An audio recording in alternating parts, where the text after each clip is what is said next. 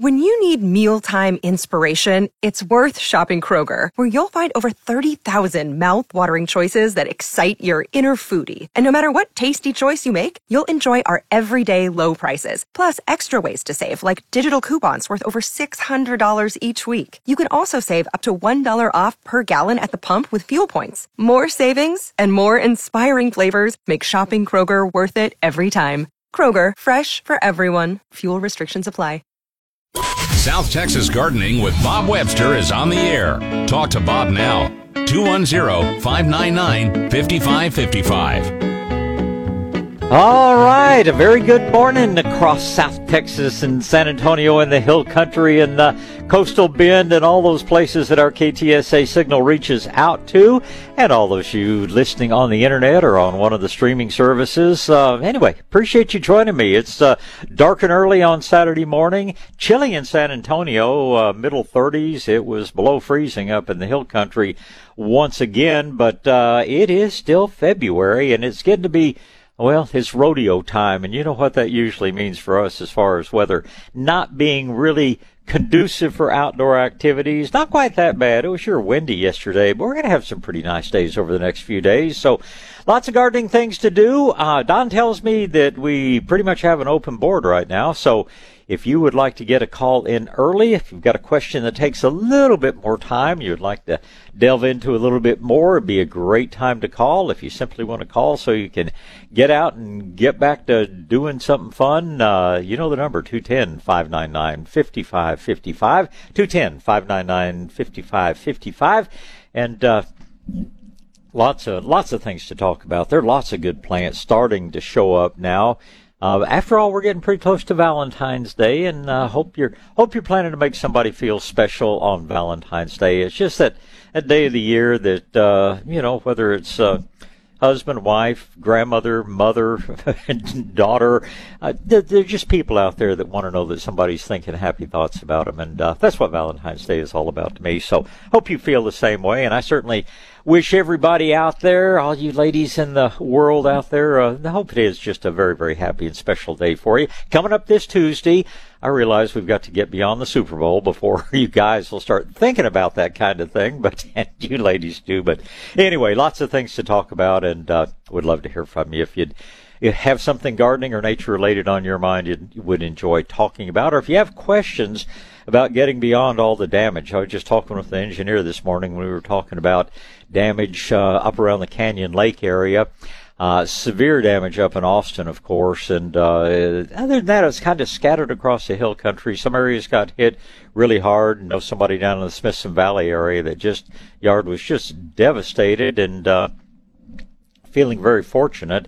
My business partner and I both, she lives Bergheim area, and of course I live west on 46. We both had plenty of damage, but it was small limbs rather than major limbs. Now, I'll be honest, neither one of us have had a chance to get back and walk the back acreage of our property, so there may be more damage out there than we realize, but at least around our respective homes, the damage was relatively minor, and I certainly hope that you guys can say the same. But there are some important things to know about that.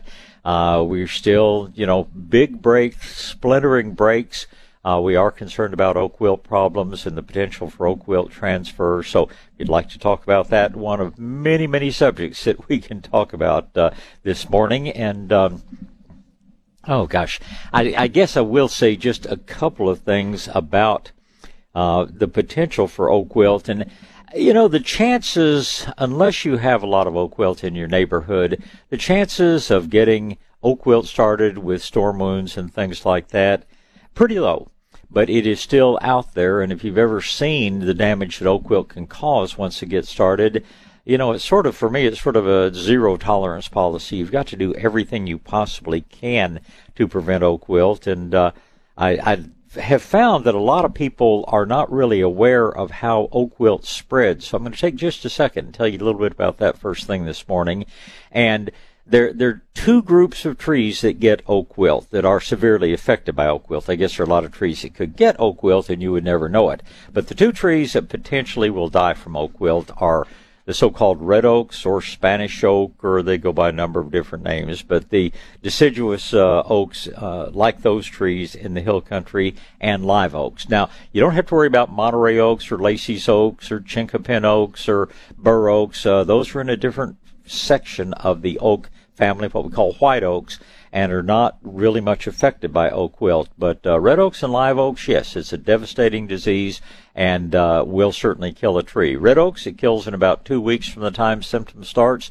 Live oaks can take a year or even longer, but it is simply not something you want to deal with. The two ways that the disease spreads, especially in live oaks now, is through root grafting.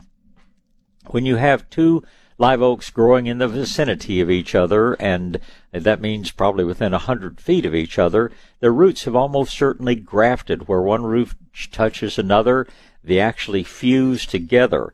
And oak wilt spreads when one tree gets the oak wilt fungus, Ceratocystis phageraceum, something like that. It spreads down through the root system of the tree, from one tree to the next tree to the next tree, and that's how it moves, and it moves really pretty slowly, but it doesn't stop. It just keeps going and going and going, and all these chemicals that the Forest Service pushes to inject your trees with, they don't stop the spread of oak wilt. They suppress the symptoms within a tree that has oak wilt, but they have no effect at all as far as keeping that disease from being transmitted from one tree to another through the root system. So you don't want to get it started to begin with. Second way that oak wilt spreads, and by the way, Dolores, I see you there, and we'll get to you call in just a second. But the second way that oak wilt spreads, and it's what we worry about in storms like this, is when a red oak dies of oak wilt. This doesn't happen in live oaks. Live oaks just kind of fold up and die slowly over time. But when a red oak gets oak wilt, it forms underneath the bark. It forms what's called a spore mat. And spores are how fungi reproduce. And that spore mat can have up to several million spores in it. And it also can have it does have a sticky, sugary-like substance along with it. That is attractive to the so-called sap beetles, the nitty-doodle beetles, the ambrosia beetles. They go in to feed on the sticky stuff, and they get coated with the oak wilt spores. Then what happens? Well, you get a wound on a tree, whether it's made by a chainsaw or whether it's made, by ice breaking a big limb off. When that sap forms, those nitty-doodle beetles head for that sap. And if you happen to have a beetle that's been feeding on a spore mat, it's quite likely to transfer the spores, which will cause oak wilt, into the tree that it is feeding on, whether it is a red oak or a live oak. So that's how it gets spread. If you use red oak firewood that is not thoroughly dried, you can actually spread it around that way. And that's why we have oak wilt down in Rockport, why we have oak wilt up in Lubbock, got spread through firewood. But anyway, that is the way oak wilt gets spread, and that's why you want to be sure that you coat every wound where you've had damage or where you've cut with a chainsaw, no matter how large or how small. Coat it with some kind of paint. Doesn't have to be pruning paint, can be almost any kind of paint. And the wounds are only affectable for a couple of weeks, so you need to do it quickly. Now you say, well, it's been a week since the ice storm. If I had jagged wounds and I had not gotten around to painting, I'd probably go in, cut those off flush, make it a little bit nicer, smoother wound, and then I would very definitely paint. Well, having told you that, we can talk about it a little bit more later in the show if you would like. Right now we've got Dolores and James waiting, so Dolores is up first. Good morning. Good morning. Looks like you and me and James are the only ones up this morning. Well, I will admit to being a morning person. I wouldn't normally be getting up at this hour, well, at 3:15 in the morning when my alarm goes off. But, it's what it takes to get my cows fed, my puppy dogs fed, and everything checked, and get in here to do a show for you. So I'm happy to do it. What's going on in your world? Oh, just the same old, same old. I'm a fair weather gardener, so I just wanted to well, your season's coming. Yeah, thank God. Yes. I just wanted to let you know I got the freeze misers. Yes. Thank goodness. I hope I got them on before we have another freeze, because we don't need any busted pipes. Oh man, we sure don't.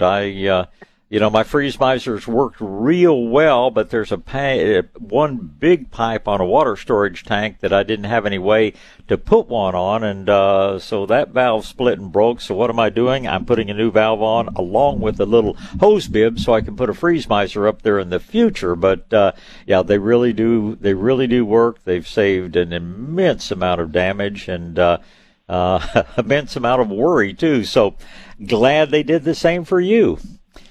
Yeah, well, so far I haven't. I just got them in, so yeah. I'm just anticipating another freeze. Well, just let them stay there until we're past the danger of that freeze, and then just take them off, dry them off, and put them away for next year because they should last well year after year. And like I say, they just take a lot of the worry out of Well, a lot of us grew up when we spent a lot of time dripping our hydrants to keep them from freezing, and having a little device that does it automatically is sure nice. Absolutely, and they are kind of expensive, but if people realize if you've got busted and you've got water leaking for days on end, if you have a freeze, you're going to spend that money anyway. Well, so and if you have to call a plumber, you're going to spend enough money to have bought a dozen freeze misers just for a house call, let alone the parts that it takes to fix it. So, I'm glad you made the right decision there. Okie dokie. Thank you. Have a great day. You do the same, Dolores. Thanks for calling this morning, and thank you. James, it's your turn. Good morning. Morning, Bob. Well, good morning, sir. You got that iron stove going this morning? Let me see here. Let me look over here. Oh, yeah, it's all cranked up and glowing. Yes, sir. Well, what's on your agenda for today? Cutting celery. Okay. I just got a load of seed in from Johnny's. Yeah. I tried a couple of trays a while back, but they didn't germinate, so I blamed the seed. I got some new seed and loading some 128 trays. Uh-huh. I put the media down and pack it down pretty good because I bottom watered. And then I put that seed on the media, and then I put a little vermiculite on top. Is that going to be too much for those little plants to come through? No, not if you put a thin layer of vermiculite.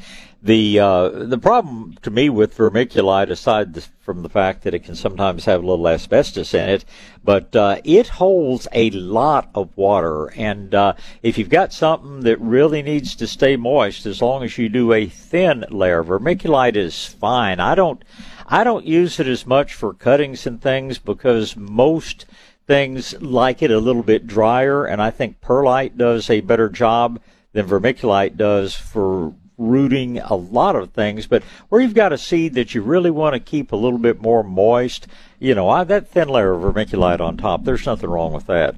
It's that water will wick up through your trays and get up in there, and that'll hold the moisture close to the seed, and that should help your germination.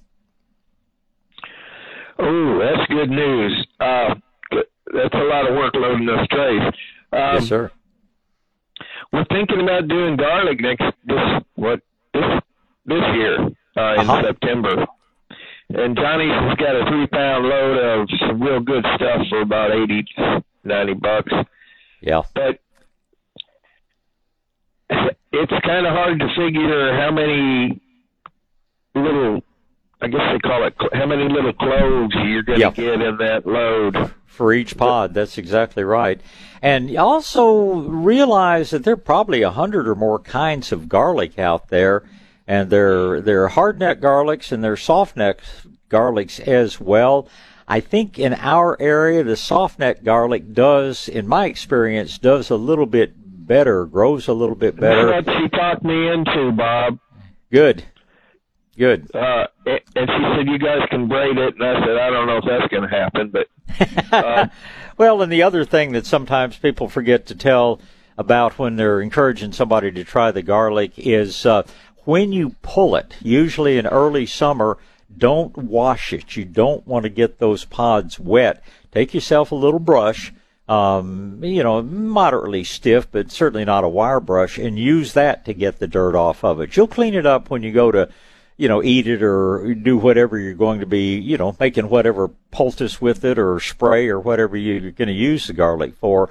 But before you store it, brush it dry. Don't wet it down and then expect it to dry out. You'll almost invariably get some rot started in it if you wash it. So it's kind of like onions. You really don't need to wash them. And that little brush gets off all the dirt you need to get off. Well, the book says curing and storage.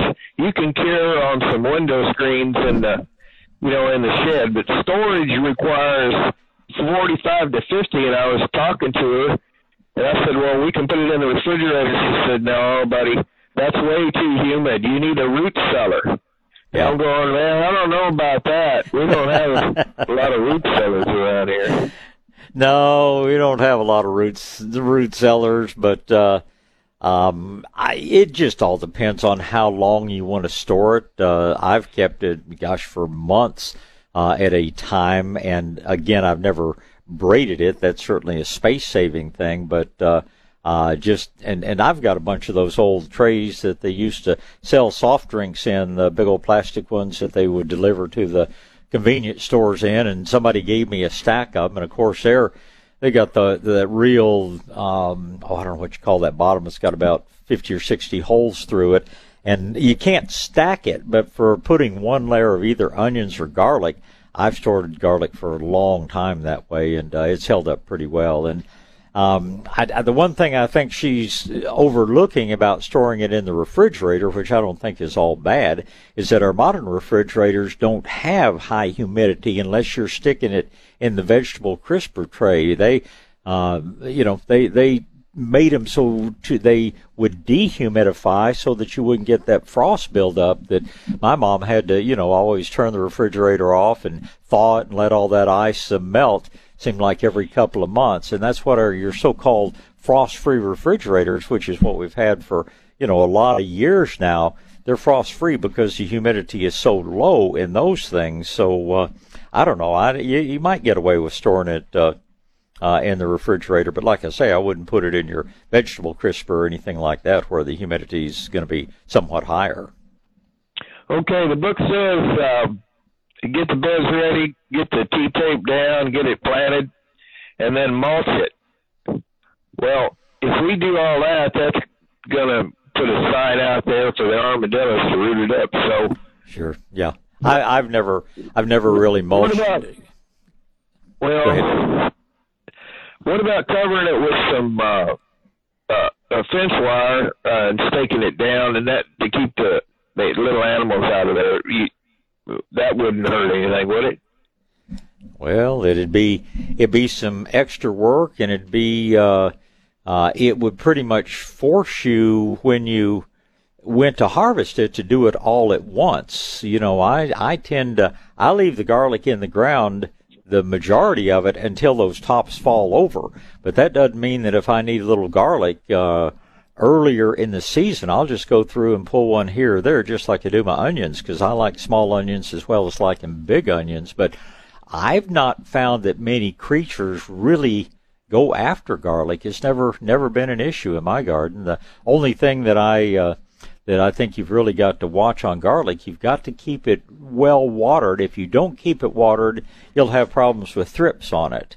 But I can't say that I ever remember a rodent going after my garlic. Maybe I've just been lucky, but that goes for regular garlic and for the elephant garlic too. So the T-tape would, I was going to put the T-tape down, and then it's got a slit every 8 inches, and that's where I was going to plant the garlic. There's nothing wrong with doing that. Yeah, okay. There's nothing wrong with that. If your rodents are going to chew on anything, it's probably going to be your T-tape when it gets dry. Okay. But, yeah, garlic for me is one of the easiest crops to grow and one of those useful crops because, of course, it's delicious to cook with, but it's also, you can make some darn good insect-repelling sprays out of it, mosquito-repelling sprays out of it, or you can just mince it up and, put it around as an insect repellent. I'm a big fan of garlic, and it's so healthy. I don't think I have any Italian blood in me, at least not for the past 6 or 8 generations, but I do love garlic. Okay, well, I'm going to get that 3-pound load next. Well, Johnny says you can order it anytime. Just send money, and they give you a receipt. And then when the time comes, the middle to the last part of September, your garlic mysteriously shows up on the front porch. They'll send it. That works. I've always said October was the best month to plant, but Howard Garrett says he plants it, 12 months out of the year, and I don't think he gets his big pods with some plantings, but says it grows and, makes a nice plant and will give you, if you're not trying to make big pods, if you're not saving those cloves for other things, he says you can plant it almost any time, but I agree with you. I think the best time is going to be late September through the month of October is going to be your best planting season. And I'd encourage you to try 2 or 3 different varieties and report back to us because, like I say, I imagine Johnny's has got a reasonably good selection, but when you're dealing with somebody in a different part of the country, they don't always know what's going to do best in our area. So take their advice, but try 2 or 3 different ones and see which one works best for you. Okay, Bob, well, you have a good day, and thanks for taking my call and answering all my questions.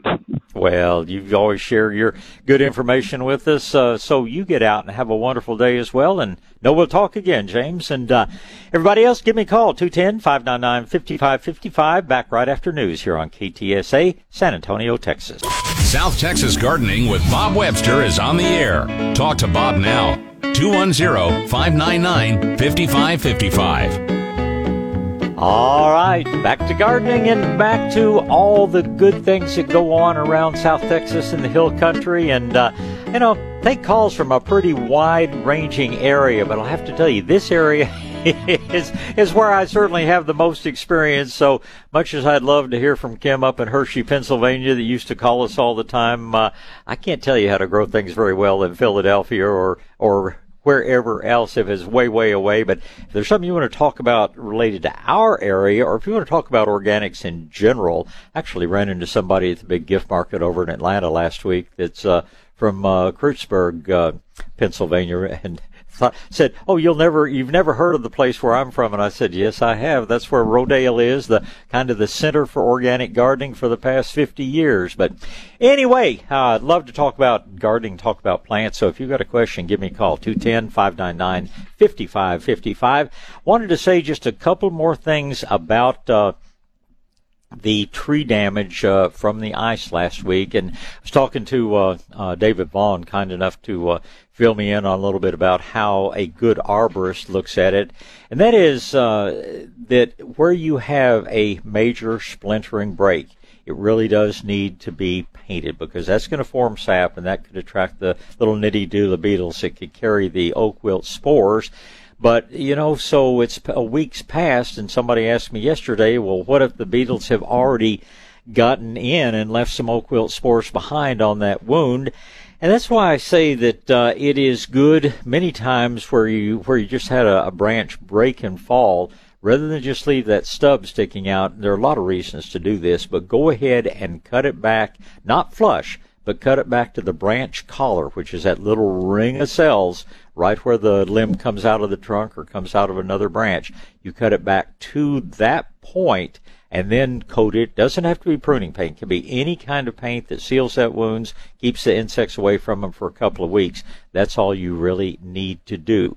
But you don't want to cut the branch collar. That will slow down on the natural healing, and you don't want to leave a long stub sticking out because then the tree will not heal itself properly. Eventually that little stub will rot, and that can lead to ultimately having that kind of deterioration go further down into the limb and into the trunk itself, and that's how we end up with trees, hollow trees. Now, hollow tree is about 80% as strong as a solid tree. So it's not the end of the world if you have a hollow tree. I know a lot of folks that have lived with hollow trees for many, many, many years, and they come through storms and everything just fine. But there's no doubt that it would be better if you had a solid trunk and had solid limbs. And making your pruning cuts properly is one of the things that will certainly help you with that. And like I say, 2 or 3 things about cutting. Number one, if it's a very big limb, make your first cut some distance out from the trunk to take the weight off, because the last thing you want to have happen is to start cutting, then have that damaged piece start to fall and strip the bark off, several feet down the tree, or at least several inches down, and then you've got a lot more area to clean up, a lot more area to paint. Make that first cut at least a foot or 18 inches out away from the trunk, from where your final cut is going to be. Make that cut out, and then make your second cut back just outside of the branch collar. Seal that, and the regrowth starts almost immediately, overgrowing that wound so that it will heal properly. Well, looks like people are waking up. Going to be Mateo and Tom and Kim. So let's get started. And you're up first, Mateo. Good morning. Good morning. Morning, sir. Yes, I have some mountain cedars that the foliage they all started to turn brown. Not all, but a handful of them. And I was just wondering, is the tree going to rebound from that, or should I just chop that down? Big tree or little tree? Both. There's a couple smaller ones. The small ones are probably dead. The small ones, probably the drought was just more than they can handle. With such a prolonged time with no rain. The bigger ones, if they're crispy to the point that all the foliage comes off, they may be dead, but most of those are going to come back out. Most of them are just going to drop. Maybe a few limbs will not come back out that you'll need to trim. But when I look at the cedars that are, have 18-inch caliper trunks on them, that cedar's been there for 100 years, and it's been through several droughts in that time. Now, so I guess my point is, if you like them, you can certainly leave them. Now, cedar, of course, is it's not really a water hog. It doesn't use more water than other trees do, but it does catch the first half inch of rain that falls and keep the water from getting to the ground underneath it. They can create so much shade that you won't be able to grow much grass or anything else around them. So a lot of folks replace the cedar with other trees that have more, I should say, good qualities, I guess. The other thing about having cedars in your yard, if you really develop a landscape, if you put in grass and water regularly, you'll actually kill the cedars with too much water. So if you like them, leave them. If you're developing a landscape, you may or may not want to replace them with a tree that is a little bit more desirable. I'm not going to condemn them like a few really bad trees that I do, but they are much more problem prone than cedar elms, escarpment cherries, Mexican live oak, bur oaks. They're a lot better trees to have growing in your yard long term. Okay, yeah, this is on some property, so I'm slowly replacing them out with other trees. I just don't want to cut everything off to begin with. But anything that one other thing first. Anything that is brown and stays brown, just to reduce the fire hazard with it, I would very definitely make those high on your priority list to cut those trees out. Okay, I'll do that. And then I don't know if it's a moss, but the bright green and grows on the ground, mostly in like dappled sun around the. What is that called? Well, you've got a couple of different things. You've actually got a couple of hardy algae that grow that make just kind of a layer. And then you've got, if it looks kind of almost fuzzy looking, that is a true moss. And both of those things are the result of the ground staying pretty moist, which is awful dry for a long time. But the past 3 weeks we've had good moisture in the hill country. So if it's fuzzy, it's probably a moss. If it's smooth and a little bit slicker looking, it's probably an algae. On trees and rocks and things, you can actually get a lichen growing, but mosses and algae, both of them very common right now. And neither one of them bad in any way. Yeah, I just like the way it looks. Well, keep on moistening it, and it will stay there. In real sunny areas, it's going to kind of die out naturally when the hot summer sun hits it. But you can have a nice. People actually, believe it or not, people have moss gardens where they plant different kinds of moss. So you're in good company if you like them. They're interesting things. They just are very moisture demanding to keep them looking good. Awesome. All right. Well, thank you, sir. You're my pleasure. I sure appreciate the call. Thank you. Next in line is Tom. Good morning, Tom. Good morning. Good morning, sir.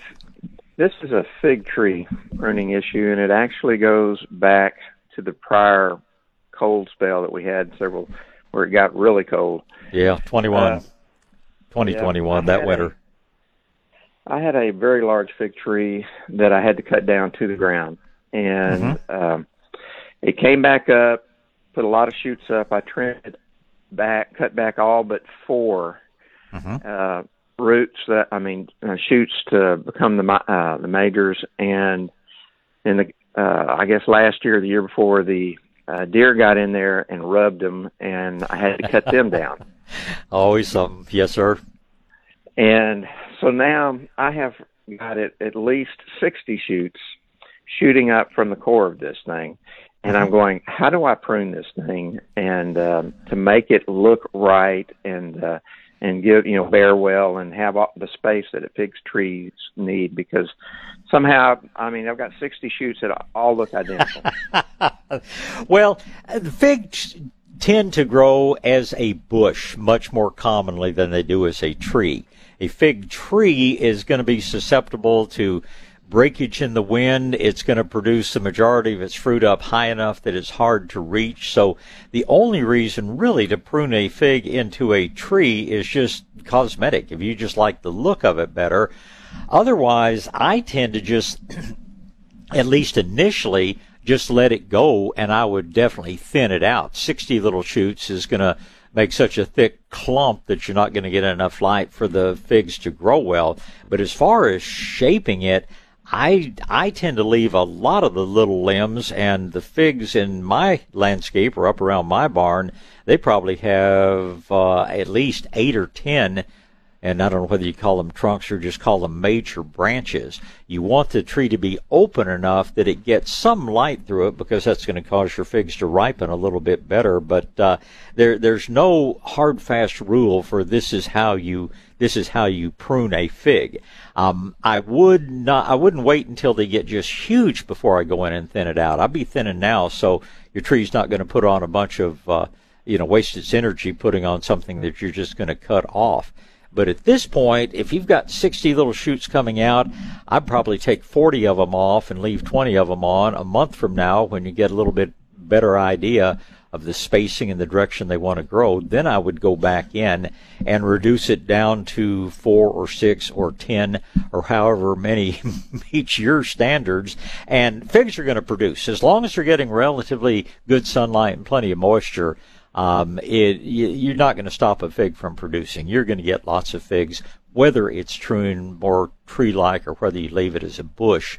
Fertilizer, water, mulch around it, you'll have probably more figs than you can eat.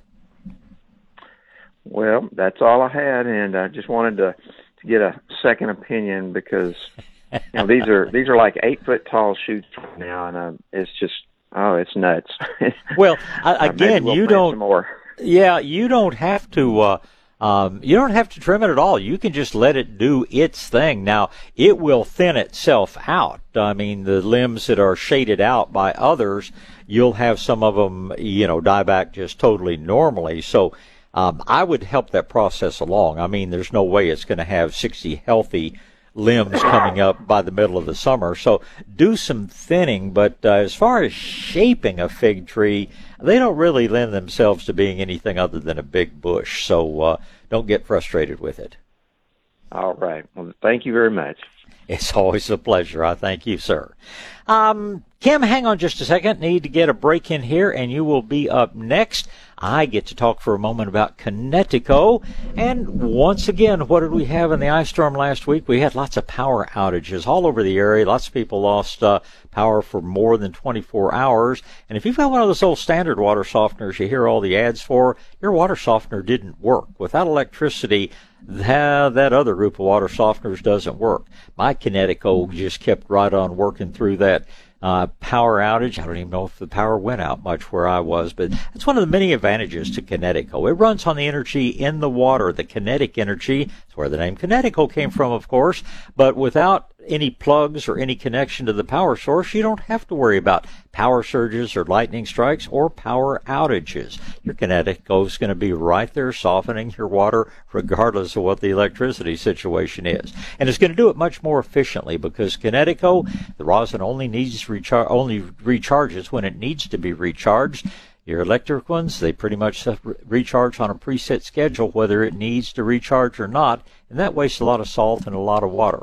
I could go on and on about all the reasons I love my Connecticut system. You're never going to run out of soft water because it's a twin tank system and it recharges itself when it needs to be recharged. They're also very reasonably priced, certainly no more than the ones you hear everybody else advertising. And Connecticut's so sure that you will love your water softener, they give you 90 days before you really need to pay for it.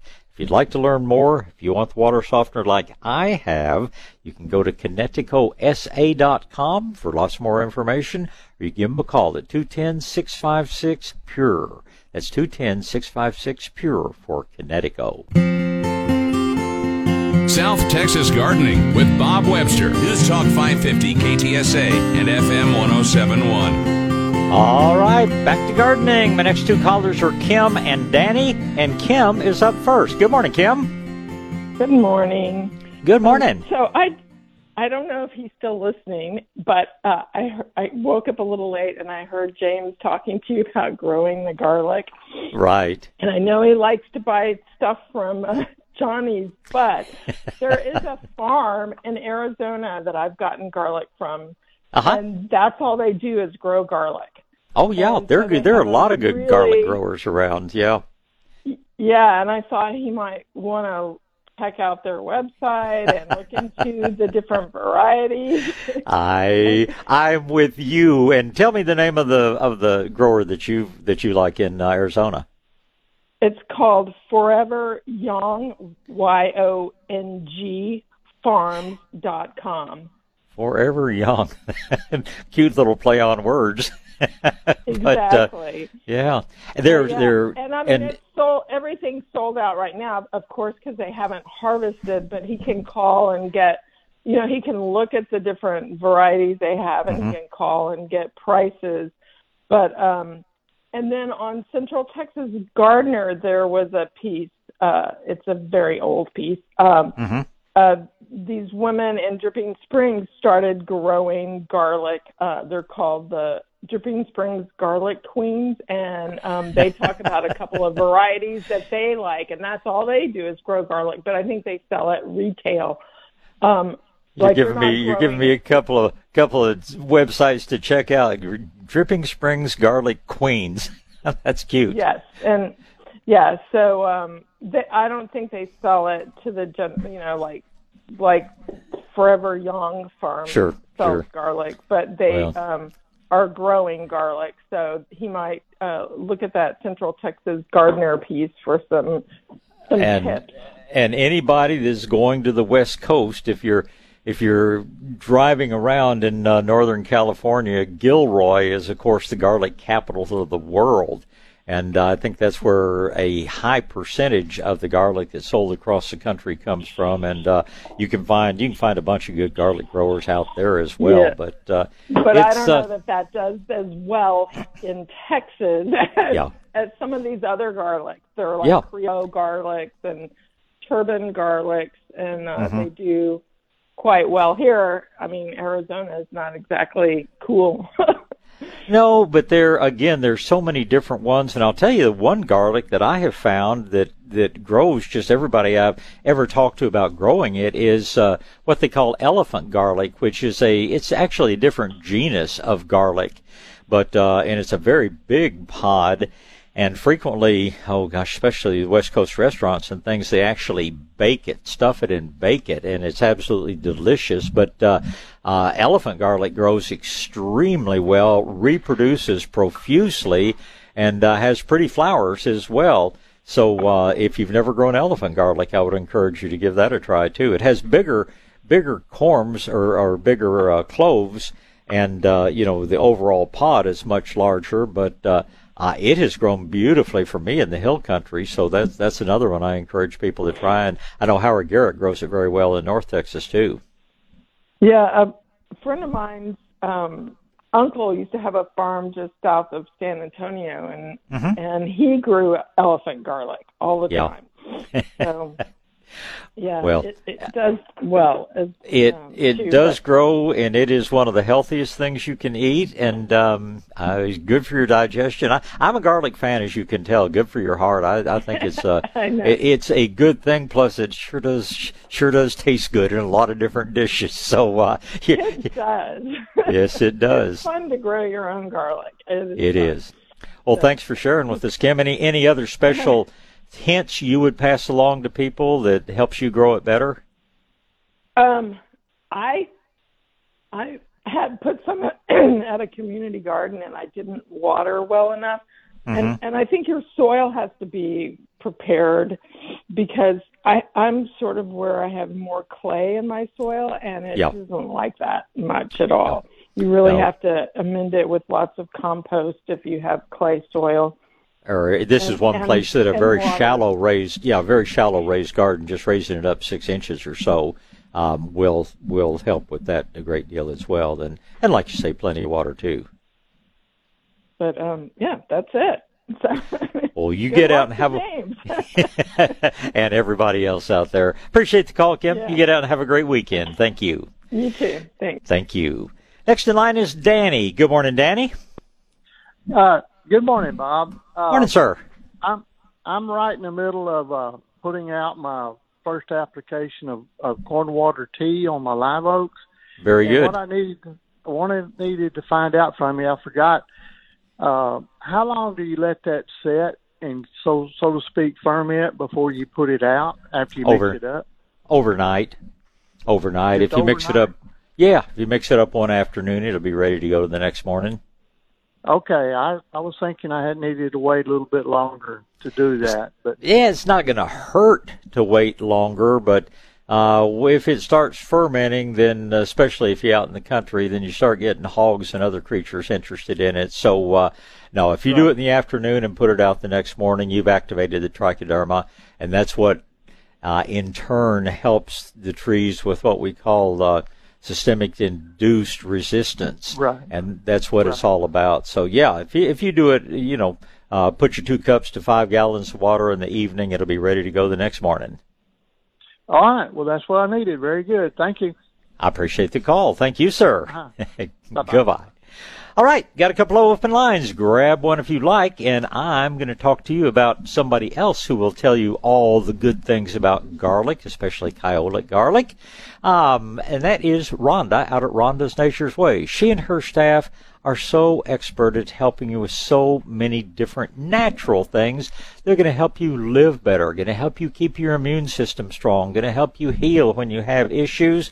And, specific things, digestive issues, sleep issues, and, guys, those frequent nighttime trips, she has a product called Prostate 6 LX that, really can make a difference. So just if anything is bothering you, why don't you talk to Rhonda and see if she has a solution when it comes to your good health? I know you can keep going to the doctor, keep getting prescriptions, but you're treating symptoms. With the things Rhonda wants to help you with, you're going more for the cause of the problem. And that's the way to solve things long term. Allergy issues, I tell you, I trust her seasonal allergy relief for all those minor allergy issues, about the only things that bothers me.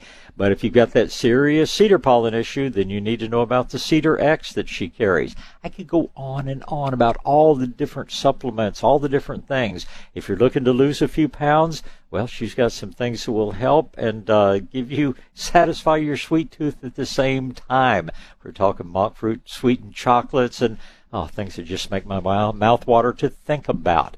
Rhonda is open 6 days a week. The location is there in the shopping center corner of I-10 in Callahan, kind of across the parking lot from Sprouts.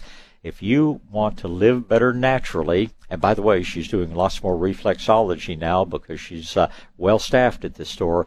Reflexology, red light treatment, beamer light therapy, just lots of great things when you go visit Rhonda at Rhonda's Nature's Way, open Monday through Saturday to serve you.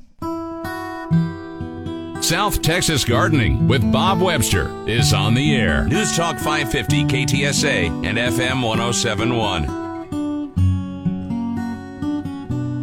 All right, back to gardening and back to the phone lines. Looks like we got David and Angel and Faye waiting to talk.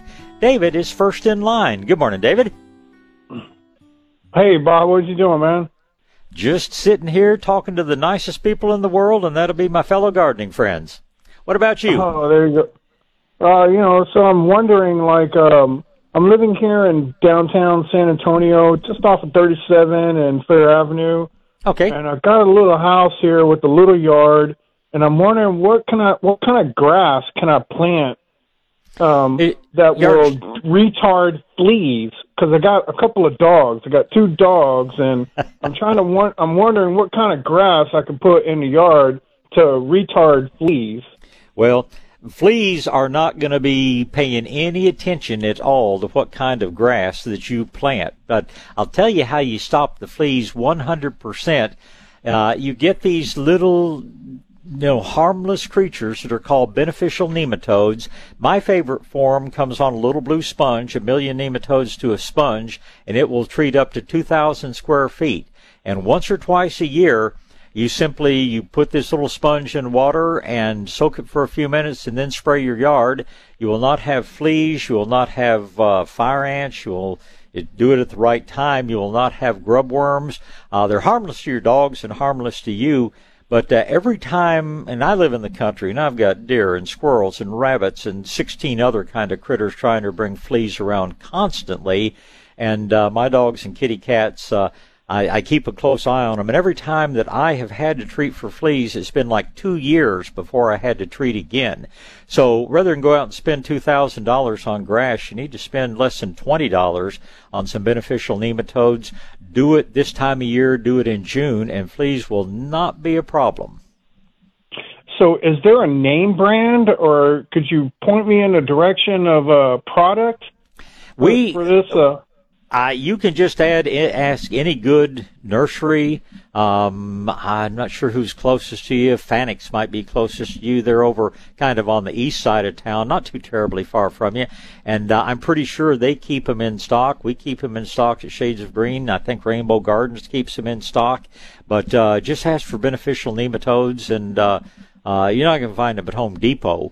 But they'll know what you're talking about, and like I say, they will take care of a lot more than just flea issues. Now, you may have to, inside your home, obviously you can't use them, but your vacuum cleaner is your best device you've got against fleas inside. Vacuum cleaner. I kid you not. Yeah, fleas, they like to reproduce, and for every flea you see, there are about 20 more in the larval state and everything, and they like to get down in the upholstery on your thick chairs and your couch and things like that. So believe it or not, just vacuum thoroughly in there. And the other thing you can do, if there's a real problem inside your home, last resort is set off one of those bombs, but that's poison stuff that I don't like. Yeah, I don't want to do that. Yeah, but what you can do is take yourself a bucket, any kind of bucket, fill it, half full of water, and put a little soap in there, and hang a light bulb, or get one of those clip-on little reflector lights, put it above the bucket. The fleas are attracted to the heat. Don't use an LED bulb, use an old-fashioned light bulb. And the fleas jump at that heat source, then they fall down in the water and drown. And it's been several years since I had a big flea infestation in my house. That's a really good idea, man. But it really, really does work. But and talk to your veterinarian, or you can call Dr. Kirby here tomorrow morning. We do pets from 11 till 12, and Dan will tell you what he recommends for your puppy dogs. And it is important because fleas carry tapeworms and various other things. So you got to do three things. You got to do the house, the dog, and the yard. And you asked me about the yard, but I hear we got off onto a few other things. But as far as fleas in the yard, beneficial nematodes is all you need to know about. You don't need to go spend thousands of dollars on some special grass because it doesn't exist. There's no grass that's going to repel fleas. Yes, sir. I appreciate your insight. Well, I love puppy dogs, and I don't want them chewed up with the fleas, or you either one. So you call me if you've got more questions, and we'll do our best to help you out. All right, Bubba. Have a good day. You do the same. Thank you, sir. Next in line is Angel. Good morning, Angel. Good morning, Bob. Morning, sir. I've got a question about some live oak trees. Okay. I've got young little, I guess it's about 4 foot, almost 5 foot tall live oak. The deer got a hold of it, and I guess with their antlers went on ahead and right in the middle of it, basically stripped off a lot of the bark, all the branches. All I got now is green on top and green at the bottom. Okay. Where they stripped off the bark, did they go all the way around the tree, most of the way around the trunk, or just here and there? All the way around the middle of it. Okay. You need to go to Howard Garrett's website, which is dirtdoctor.com. Get his recipe for what they call tree goop, G-O-O-P. And as soon as possible, mix up a little bit of that and slather it over the area where the bark was rubbed off. Now, don't use pruning paint. That's going to set it back rather than help it. If it has not dried out too completely, painting the tree goop on and some people will then take a little piece of tar paper or something like that and wrap around to help hold it in place. But if you don't do anything, the tree will almost certainly die. It takes about a year. The tree sits there and looks good because the central part of the trunk, that white wood that is left, that's the part of the tree that takes water from the roots up to the top of the tree, and that hasn't been hurt at all. But that outer layer just underneath the bark called the phloem, P-H-L-O-E-M, that's what takes the nutrients from the leaves down to the roots. And if that gets completely removed, then it cuts off the root's nutrient supply, and when they run out of stored nutrients, the tree just folds up and dies. That's how our forefathers 200 years ago cleared trees off the land as this country was settled. But we don't want to clear the oak tree off of your yard. So as soon as possible, paint that area with tree goop, keep it moist, and keep your fingers crossed. Okay, that's tree goop. And what's the website again? DirtDoctor.com. DirtDoctor.com. Got it. Yeah, the guy who does that is up in Dallas, named Mr. Howard Garrett. He's written a bunch of books and just a super knowledgeable gardener. We'll do a little interview with him here at 8 o'clock. We talk every Saturday morning about 8 o'clock about different things. I have no idea what today's topic will be, but his website, even though it's Dallas, is very, very applicable here. And the formula, you go in there and just, he's got a little section on there that you can put in what you're looking for information on. And you want the recipe for tree goop. It's simply rock phosphate, and it's real easy to do and pretty cheap ingredients. But do that as quickly as you can on your tree that the deer beat up. And I'll tell you what I do, because I live in deer country, in the hill country.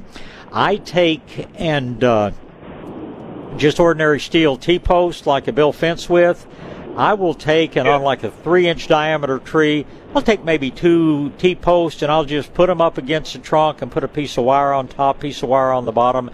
Bigger tree, obviously more posts, but I leave those up from about June until probably February or so, and then just pull them off. But the bucks, they can start rubbing. The rub usually starts sometime around September, and then what we call the rut their breeding season, kicks in with the first really cold weather.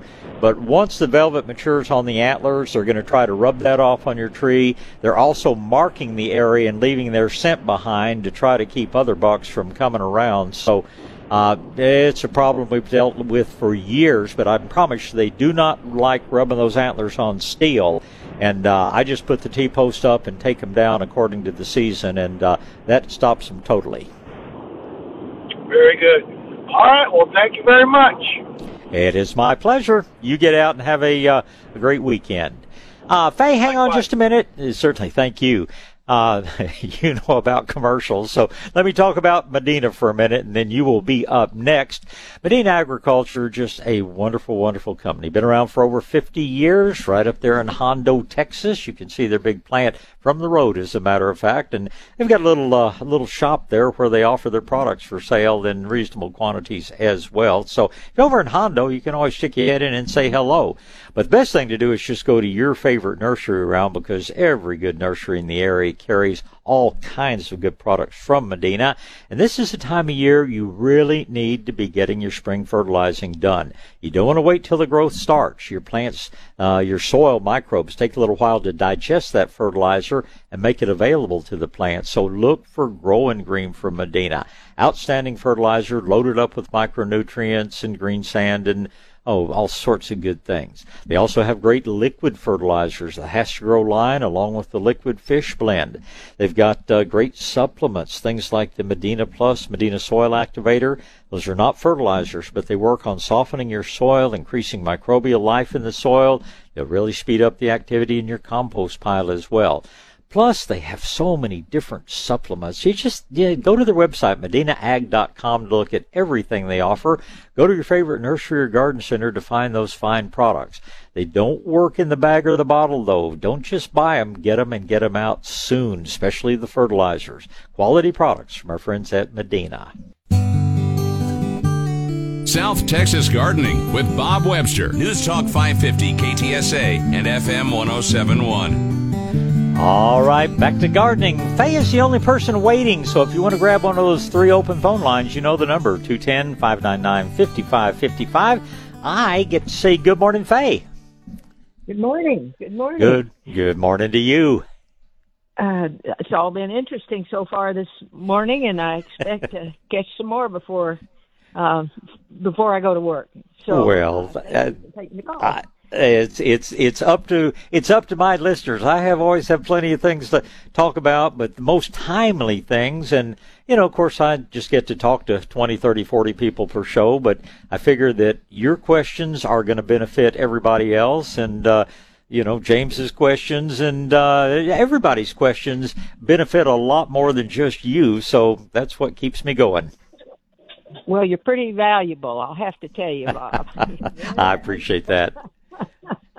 I have a few questions. I have some grass seeds from. If you just tell me if it's a good time and how to put them in. I've got some elephant grass, some bamboo, and some pampas. Bamboo muley, or what kind of? I think so. Okay. The ones you mentioned, you need to let the soil warm up. Probably April into May are going to be the best times for planting your warm season. What you're talking about are ornamental grasses. And, of course, only turf grass we really plant from seed is Bermuda grass, and that's a hot weather grass. We wait till May or June to plant it. But ornamental grasses you're planting from seed probably any time after Easter. Easter's the 7th of April or something like that this year. It's late. So I'm going to tell you just about any time after Easter you'll be good to plant. Okay, good. And then anything, how deep should I put them? Basically, just rake the soil to where you've got bare dirt showing, and all you're really interested in is trying to have good seed to soil contact. If you want to plant them very shallowly, you can throw your seed out and then rake it again, and you'll get the seed kind of worked in a little bit. But most all of the grass seeds, number one, they're not really attractive to birds, so you don't have to worry about the birds picking them up. Now, that's not true of ryegrass and oats and things like that are grown for grains. But ornamental grasses and things like that, birds aren't much interested in. So you can just spread your seed, keep it moist, and most of them will germinate within a couple of weeks. Well, good. That's real helpful. How deep to put them. It good. Good germination there. Yeah. Then I have another question. I've had to do some cleanup, or I have to do some more today in this property where there's been oil and or any other kind of auto contaminants. Yeah. Contaminants. Could you give me the formula to do that? I have soil activator and I have orange oil. Just anything that would help mitigate that and feel a little better about the soil. To mitigate petroleum products, nothing's going to work better than molasses. Anything that kicks up the microbial activity in the soil, hydrocarbons are basically food for microbes. So you give them a little bit of sugar, and your microbes are going to take it from there. Medina Soil Activator is another good thing that will help to do it, and realize that Stuart over at Medina has worked all over the world, literally, in cleaning up oil spills and things like that. He doesn't brag about all the good things he's done for the environment, but he's saved a lot of people's lives and livelihood through helping with pollution remediation. And just molasses and something like the Medina Soil Activator is going to do a good job there. Now, where you have a true toxic chemical contaminant, Roundup or whatever, 2,4-D, that sort of thing, a very finely ground charcoal, activated charcoal. There's one out there called Norit, Norit, but even the charcoal that you get for your fish aquarium or something like that, if you can grind it up a little bit finer, but that's going to help with mitigating things that are, actively poisonous, so to speak, and that's what we recommend. There are cases where a bad pest control company, and this sounds crazy, but I've seen places where they got the address wrong and went out and sprayed their poisons on the wrong yard, and somebody's trying to stay totally organic suddenly has all this really nasty stuff out there. Then the activated charcoal plus something like molasses and soil activator, that's what's going to clean the soil up. And, you can certainly apply it more than once if you want to speed it up. And about how long would you expect? It will depend on the contaminant and how much of it there is. Things are going to be better the next day, and a few months from now, they're probably going to be, really pretty much totally gone. But keep in mind that most of these things, while they might be somewhat toxic to your plants, they're not likely to be taken up by the plants themselves. So it doesn't mean that you can't use the soil for other things in the fairly near future. But how long it takes is going to depend on the nature of the pollutant and a lot of other factors. Well, I sure appreciate you taking time to thoroughly go over that, and I'll put that to good use and not worry so much. Amen on that, Faye. So, many thanks, Bob. You're certainly welcome. Thank you for the call. All right, I don't have time to take another call right after the news. We'll be talking to Julie and Carlos. But speaking of pest control companies, I do have to say a very nice word about ABC. We had earlier, a little over a week ago, some very severe damage where rodents decided to chew through one of the walls of our building here at the nursery and rip out insulation and things like that. And we said, okay, what are we going to do? Who are we going to call? Anyway, called ABC because I've known people over there for many, many years. And by the way, they do have a chem-free division. But just a shout out to Larry and all the good guys out there. They have really, really done good things for us as far as getting the problems under control. So if you're going to hire a pest control company for bigger pests like possums and raccoons. I just have a lot of nice things to say about them. This is going to be a great day for gardening, great day to clean up storm damage, a great day to prune your roses. Valentine's Day is next Tuesday, and we always talk about pruning bush roses right around Valentine's Day. Most of them you will want to cut back by about 2/3 at this time of year. Do not prune your climbers. Your climbers have already set their buds for spring bloom, so let them bloom first and then do any pruning. Of course, climbers we prune very little to begin with. But if you've got bush roses, if you've got knockouts especially, I know they're probably putting on new growth, but today would be a real good day to sharpen your shears and get out and work on those. Lots more things to talk about, which is what we will do right after news here on KTSA Radio San Antonio. South Texas Gardening with Bob Webster is on the air. Talk to Bob now. 210-599-5555. All right, back to gardening on what's going to be it's a little bit chilly starting out there. You're definitely going to want a jacket if you're out early this morning, but going to turn into a pretty nice day. We've got some pretty good gardening weather coming up ahead of us. Before I go back to the phone lines, I did want to talk about one other thing. Judy and Carlos, hang on. I will get you in the next in this segment, but there's going to be something very interesting if you're a hill country landowner, especially just north of San Antonio. They're going to have another Firewise workshop. We had one in Bernie a while back. They had a very successful one up, I believe it was up in Comfort a couple of weeks ago. But in Bergheim, you've got the JWP Bergheim Fire Station right there, station number 1, which is right there on Highway 46, just a couple of blocks west of the intersection with 3351. Anyway, you really can't miss it. And this coming Thursday evening, starting at 6 o'clock, it'll run about 6 till 8. There's going to be a Firewise program. It's just fascinating what the Texas Forest Service has done, and there'll be lots of people there to answer questions. But they have this little table that you just have to see. They do like a relief map, and they have a special projector they put up above it on a reflective surface. And you can pick a spot, and they probably, I don't know, they may do Cordillera, they may just do the area right around there to create this little thing. And you can pick a spot and say, okay, well, what if a fire started here, the wind's blowing from the south at 10 miles an hour, and then the computer shows you exactly how the fire would spread over this kind of terrain. And then you say, well, what if the wind was 20 miles an hour? What if the wind was blowing from the east? And it's not so much to help in fighting fires because, quite frankly, we don't have the equipment in Texas to respond to a fire quickly.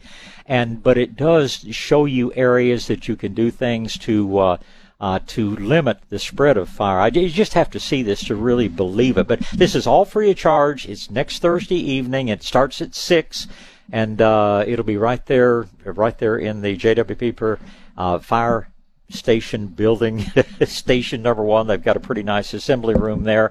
I hope there will be a good crowd, and anyway, it's certainly going to be worthwhile. I certainly plan to be there. And if you have property in the hill country, I think it would be very, very interesting to you. You would learn a lot. And who knows, if this drought continues, it could help prevent some real tragedies. Okay, having said that, let's get back to gardening and back to the phone lines. Julie's first and then Carlos. Good morning, Julie. Good morning, Bob. Good morning. I would like you to tell me about the trichoderma wasp that you can put out early. Remember, we're quite a bit north. I'm in Oklahoma. Sure. But last year we had a horrible infestation of bagworms and webworm. Right. And on trees we'd never had them on before. You know. Well, and I think what probably happened was that with the extra hard winter, the cold killed out a lot of the natural enemies of all those different kinds of caterpillars. Now, the words are very confusing, and I say the wrong thing every now and then too. But trichoderma is the beneficial fungus. Trichogramma is the little that's your little beneficial wasp, and it's not too early to put out the eggs now. The way the eggs come, it'll be a little strip normally of fairly heavy paper, and then, there'll be 1,000 or 2,000 or 5,000 depending on the strip that you get, that you simply hang these strips out in the trees, and they're just a few dollars. They're very inexpensive. What you're actually buying, that piece of paper is coated with caterpillar eggs, but those eggs have already been infected by the little, I'm about to say the wrong thing, with the trichogramma wasp. So you simply hang these out. I use a piece of monofilament line. You want to put them where fire ants can't get to them, and I realize in Oklahoma y'all don't have the problem we do here. But I would think about, if you've had a bad problem, I would start sometime in the next couple of weeks, and I would probably hang a few more out about once a month between now and in early summer. By early summer, we've pretty much, if we can head off the so-called tent caterpillars, then we're through the real damaging ones. But there are a lot of them that do get started early. It's a great question, but I go ahead and get your trichogramma. Just ask for T-wasp, and most people will know what you're looking for. But I'd make the first release pretty soon, since you had such a bad problem last year. Okay. First, number one, can you spell it for me, please? Just so if I go online, I can get some. T is in Tom, TRICHOGRAMMA. That's close, and I think that'll get you where you need to go. Remember what Mark Twain said when he said it's a sign of a limited intellect if a man can only spell a word one way. So I think I'm pretty close. Yes. I'm pretty close on that, but that'll get you to the trichogramma that you're looking for. And okay. Do you think that our we have some very good nurseries, but I don't know that I've ever heard of anybody ever using these. So what if, could I go online, or would that be something? Call your nursery and ask. It might be something they're interested in carrying, but if they're not really interested, or if they're not going to do it soon, by all means go online. There's some good places around. I don't have a name to give you, but if you call. Call back to the nursery here, Shades of Green, business hours, and ask for Donna or ask for Wendy. They can probably share with you, where we get them, and you could share that information if you have a favorite nursery up there you'd like to see carry them, because in the refrigerator they will keep for weeks and weeks. It's not something they have to sell, within 3 days or something like that. Some beneficial insects, yes, you have to release them almost immediately, but kept in the refrigerator, the trichogramma remain viable for several weeks. Okay, if we're on 1.5 acres and we have quite a few trees, and you said to put it out, put several not sponges or strips, yeah, several strips out, like every month until like July. If it really depends on all the different kinds of caterpillars you're targeting. February, March, April are going to be really important. I think May too. Okay. This will take care of the nutcase bearers on pecans, and what about bagworms? Oh yeah, it'll take care of the little creature that lays it controls the eggs, is what it controls. And if you end up ordering them online, just to save on shipping costs, you could probably order 2 months at a time. I don't know that I would get more than that, but if you order twice as many as you need, they'd certainly keep for a month in the refrigerator. So would save you having to have them shipped twice. And 4 to 6 strips per acre is what they tell us, where you've had a pretty bad infestation. Okay. Yeah. That's what I need. Okay. Oh, thank you, Bob, so much, and I appreciate it, and get on it today. You call us if you have need of any further information. We're always here to help you, Judy. Thank you. Thank you. You're welcome. Bye-bye. Goodbye. All right, Carlos is next in line. Good morning, Carlos. Hey, good morning, Bob, and good morning. New Year. Well, it's never too late to say happy early Valentine's and happy late New Year. So the both of those back to you as well. Thank you. Is there a way to control the weed called sticky weed? Yeah, people call it Velcro weed, or goes by a lot of different names. You can put out a pre-emergent herbicide, will help with it. Also, it's a very, very tender weed, and you can spray early on. When you first see it, it's just bright green in color, and spraying with your vinegar and orange oil, that pretty much kills everything green. But at the time that weed comes out, there's very little else starting to turn green, so you can pretty much spray anywhere you have that coming up. And of course, the mixture's a gallon of strong vinegar and 2 ounces of orange oil, little dish soap added to it, and that will just totally stop it. And anything that escapes you, I just go out with a rake and rake it up and put it on my burn pile if I don't get it killed early on. And it's interesting stuff. The other name that it commonly goes by is bed straw, because believe it or not, our ancestors used to collect it, stuff mattresses with it, and that's where the name bed straw came from. But maybe it's good for a mattress, I don't know, but it's kind of a noxious thing to have in the garden. So if you're putting out pre-emergence for anything else, that will help control it. I usually wait until it sprouts and then do it with the orange oil and vinegar. Oh, okay. One more. Poison ivy. Is there anything? Well, poison ivy is tough. And, of course, you have to be very, very careful in handling it. And, don't ever put it on the burn pile, because the smoke is poisonous if you're burning poison ivy. What I normally do is cut it back to ground level. Just get in there with my shears and snip it off at the ground level. And then as it tries to come back, I will use vinegar orange oil spray. It's going to try to come back 3 or 4 times on you, so it takes 2 or 3 sprayings. But unless you're just immune to it, and some people are, I mean, you'd have to rip out the roots and the underground stems and everything. But rather than try to spray the whole big vines, I'll just simply cut it back to ground level, watch that area, and then I'll spray 2 or 3 times through the spring as it sprouts, as it tries to come back, and that usually kills it completely. Okay. And I'll give it a try.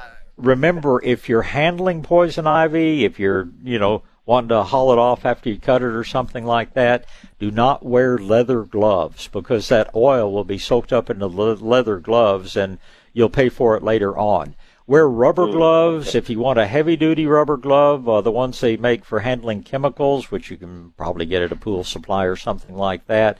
If it's going to be light duty, just get some good, tough dishwashing gloves. But you can wash the oil off of a plastic or rubber glove, but you can't with your leather gloves. So save those for your briars and your other things. And I just don't want you, knock on wood, and I haven't gotten into it recently, but when I was a kid, I was pretty much resistant to it, but I saw friends who really suffered. And what was that old song? You're going to need an ocean of calamine lotion.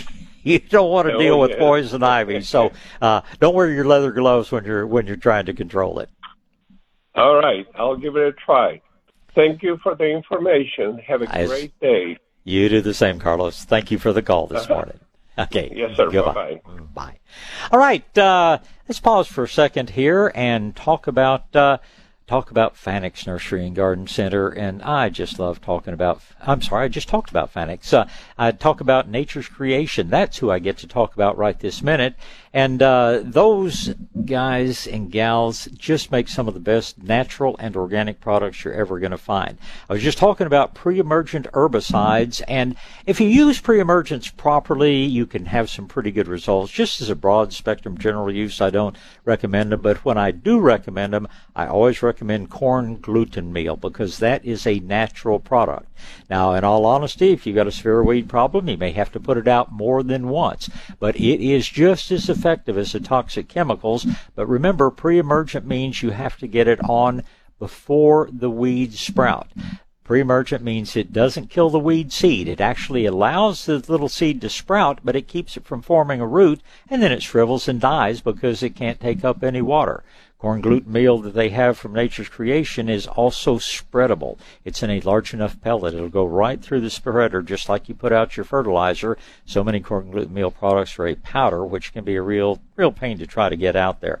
But Nature's Creation spreadable corn gluten meal, good stuff, and it works well if you get it on at the proper time against a pretty broad spectrum of weeds. So like all the other Nature's Creation products, they're made right here in Texas, and they're absolutely top quality.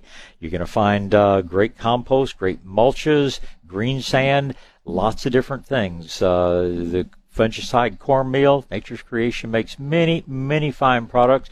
You're going to find them at places like Hill Country African Violets up in Bernie, King Feeds, Canyon Lake. You're going to find them lots of different places, both Rainbow Gardens, Millburgers, the Plant House in both New Braunfels and Kerrville.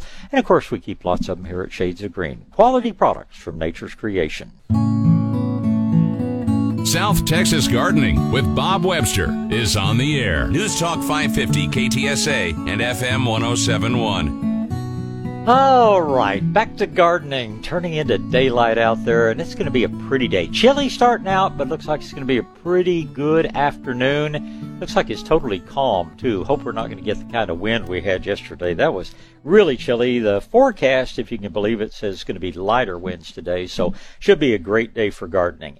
We're going to talk to Michael and Jenny and Amanda in that order. Michael is up first. Good morning, sir. Good morning. Good morning, Bob. How you doing? Off to a good start. Pretty day. Looking forward to it. That's great. I have a question about compost. I've meant to put some down earlier in the year, but I want to get around to it. And I just have a couple of questions on it. What type of compost to try to stay away from? Go ahead. I stay away from the biosolids compost. It's not, and I don't object to it because it's human waste. I mean, it's, but I'm not sure that's any worse than most animal manures. But that's enough said right there. Well, but I want to tell you why, and that is because our waste stream is so much more toxic now than it once was, mainly because of hormones and pharmaceuticals and things like that are in there. Now, I don't have the real problem with putting it on grassland. Somebody's raising grass or something like that, hay or something, and they say it's the only thing I can afford. Well, that's probably okay. But on my yard, I'm going to use a good, either just vegetative compost or a good manure compost, but I'm going to stay away from the biosolids. That's the only one I really avoid. Now, I think some composts are better than others. All compost has, its good points, but you realize that it's a little bit about the organic material in there, but it's a lot about the microbial life that is in the compost. It's what you're really buying. And there's one kind of microbe that breaks down, say, cow manure, another one that breaks down vegetable matter, another one that breaks down, you can just go down the list, but they're different microbes. So when you get a blended product, you get the greatest diversity of microbial life. And that is what I think is absolutely best. But now, if you want a straight product like cotton burr compost or like mushroom compost, those are good products as well. They just don't have quite the diversity, but I would not have any hesitation about using, cotton burr compost or mushroom compost for yard application. But if you have somebody near you that does, a blended compost, that's what I choose to put on my yard.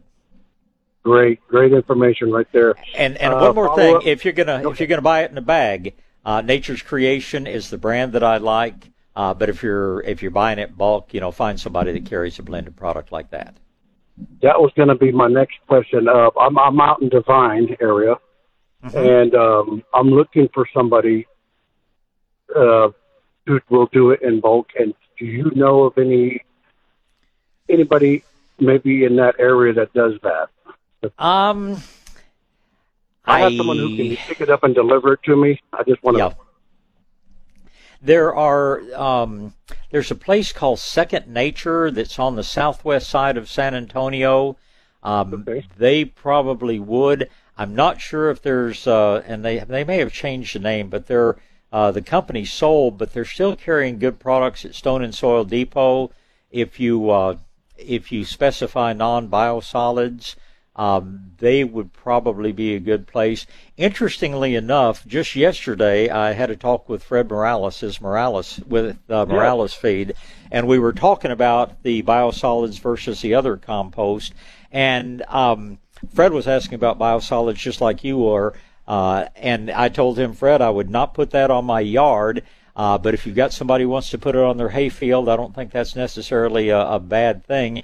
And I was telling him, if you're going to carry the biosolids, you need to also carry a good blended compost mix that people can buy to put on their yard. So you might give Fred a call. I don't know that he's had really a chance to act on it, but he is certainly probably closer to you than anybody else. But yes, sir. Ask him if he's got. Just tell him, have you got that good non-biosolids blended compost that Bob told you to get?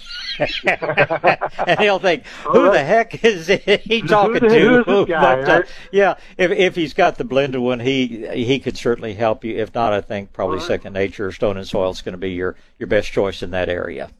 Okay. Well, I appreciate all the information, sir. You have a great day. I appreciate the call, and you do the same. Thank you so much.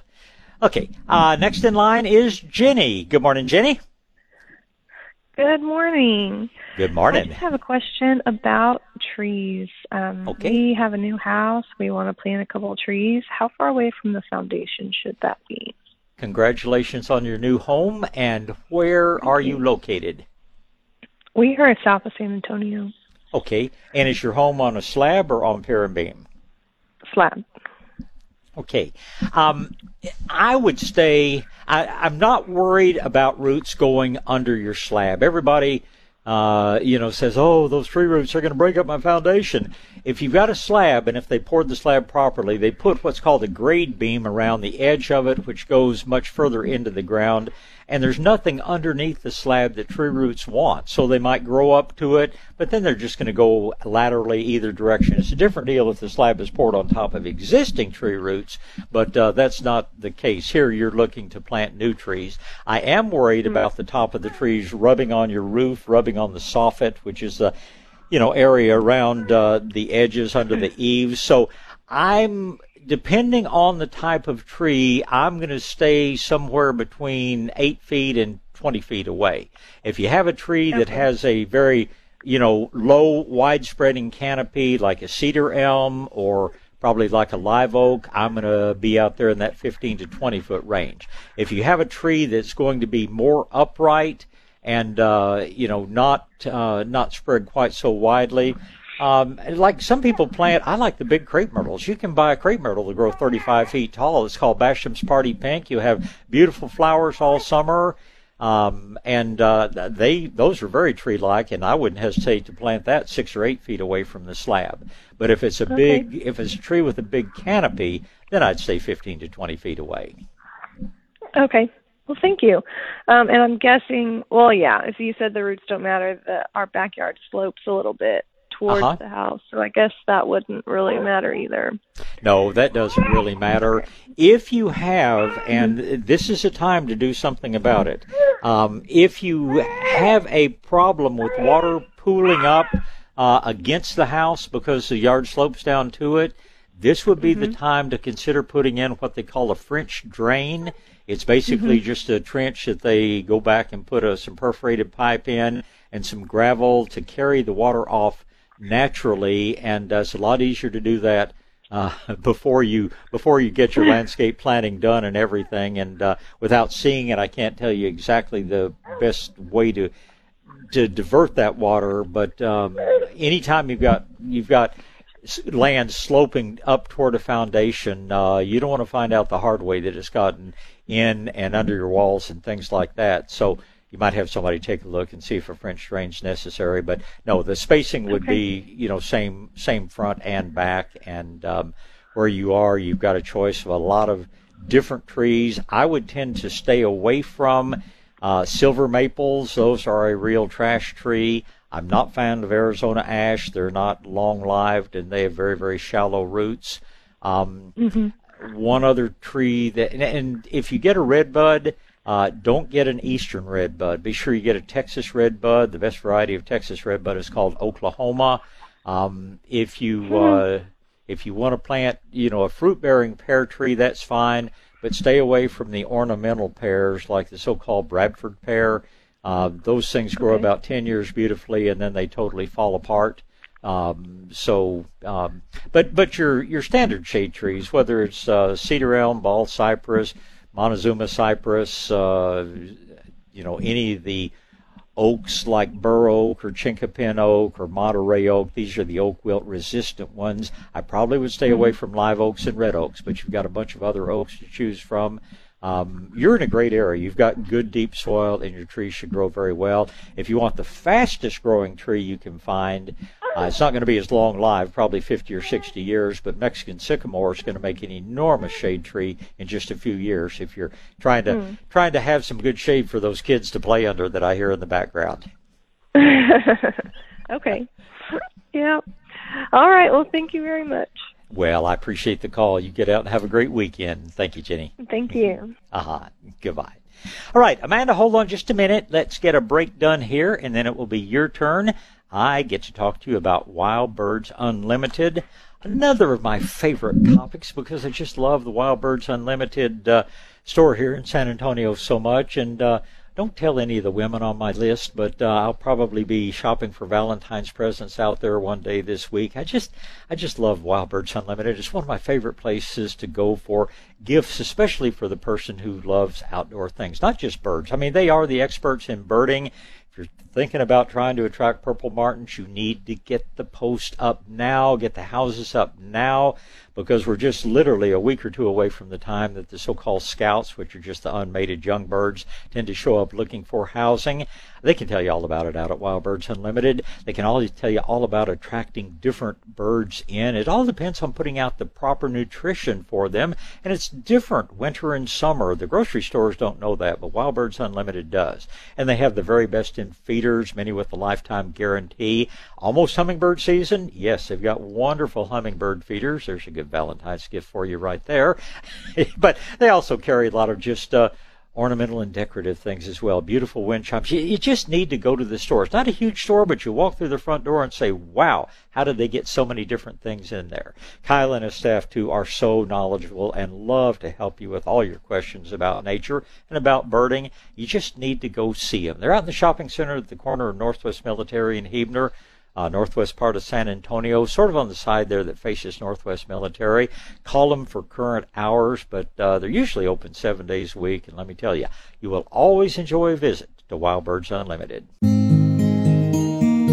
South Texas Gardening with Bob Webster. News Talk 550 KTSA and FM 1071.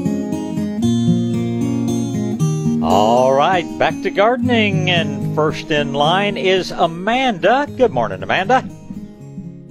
Good morning. How are you doing today, Bob? Off to a good start. It looks like a beautiful sunny morning out there from my vision. At least I've got a nice window looking out over a beautiful garden in front of me. It's going to be a great day. Oh, that's great. I have a question on compost. I was trying to make my own compost, and it seemed like it was doing pretty good for a good 4 months. And then I got fire ants. Okay.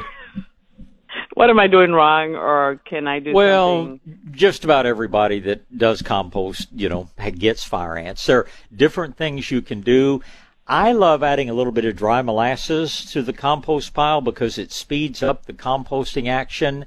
And it also tends to run the fire ants off. Fire ants do not like all the microbial activity it creates, so it may be as simple as just adding some dry molasses, which is going to make better compost and run the fire ants off. If you want to kill the fire ants, you can do it with just dilute some orange oil down and put it in a watering can and just pour over the area that you've seen the fire ants.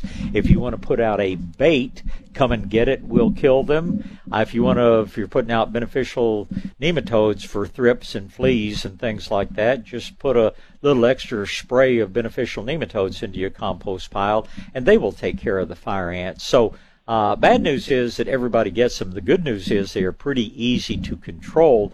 As far as actual prevention, I think the dry molasses, or even liquid molasses, I think molasses is going to be your best thing that'll make them not want to come around in the first place. Okay, that's good. And I've got some of that. Now, my compost is right by my chicken area. Mm-hmm. If I use the molasses and they go into the chicken coop, would I be able to sprinkle some of that dry molasses in the chicken coop? Your chickens would probably want to eat it, which is not going to hurt the chickens, but it's not going to get the benefit you're looking for. I think in the chicken coop, I'd probably get some liquid molasses and just sort of do a heavy spraying along that side of the coop. That's not going to bother the chickens, but they're likely to decide that makes a pretty good breakfast, and therefore you're not going to get much benefit from it. So,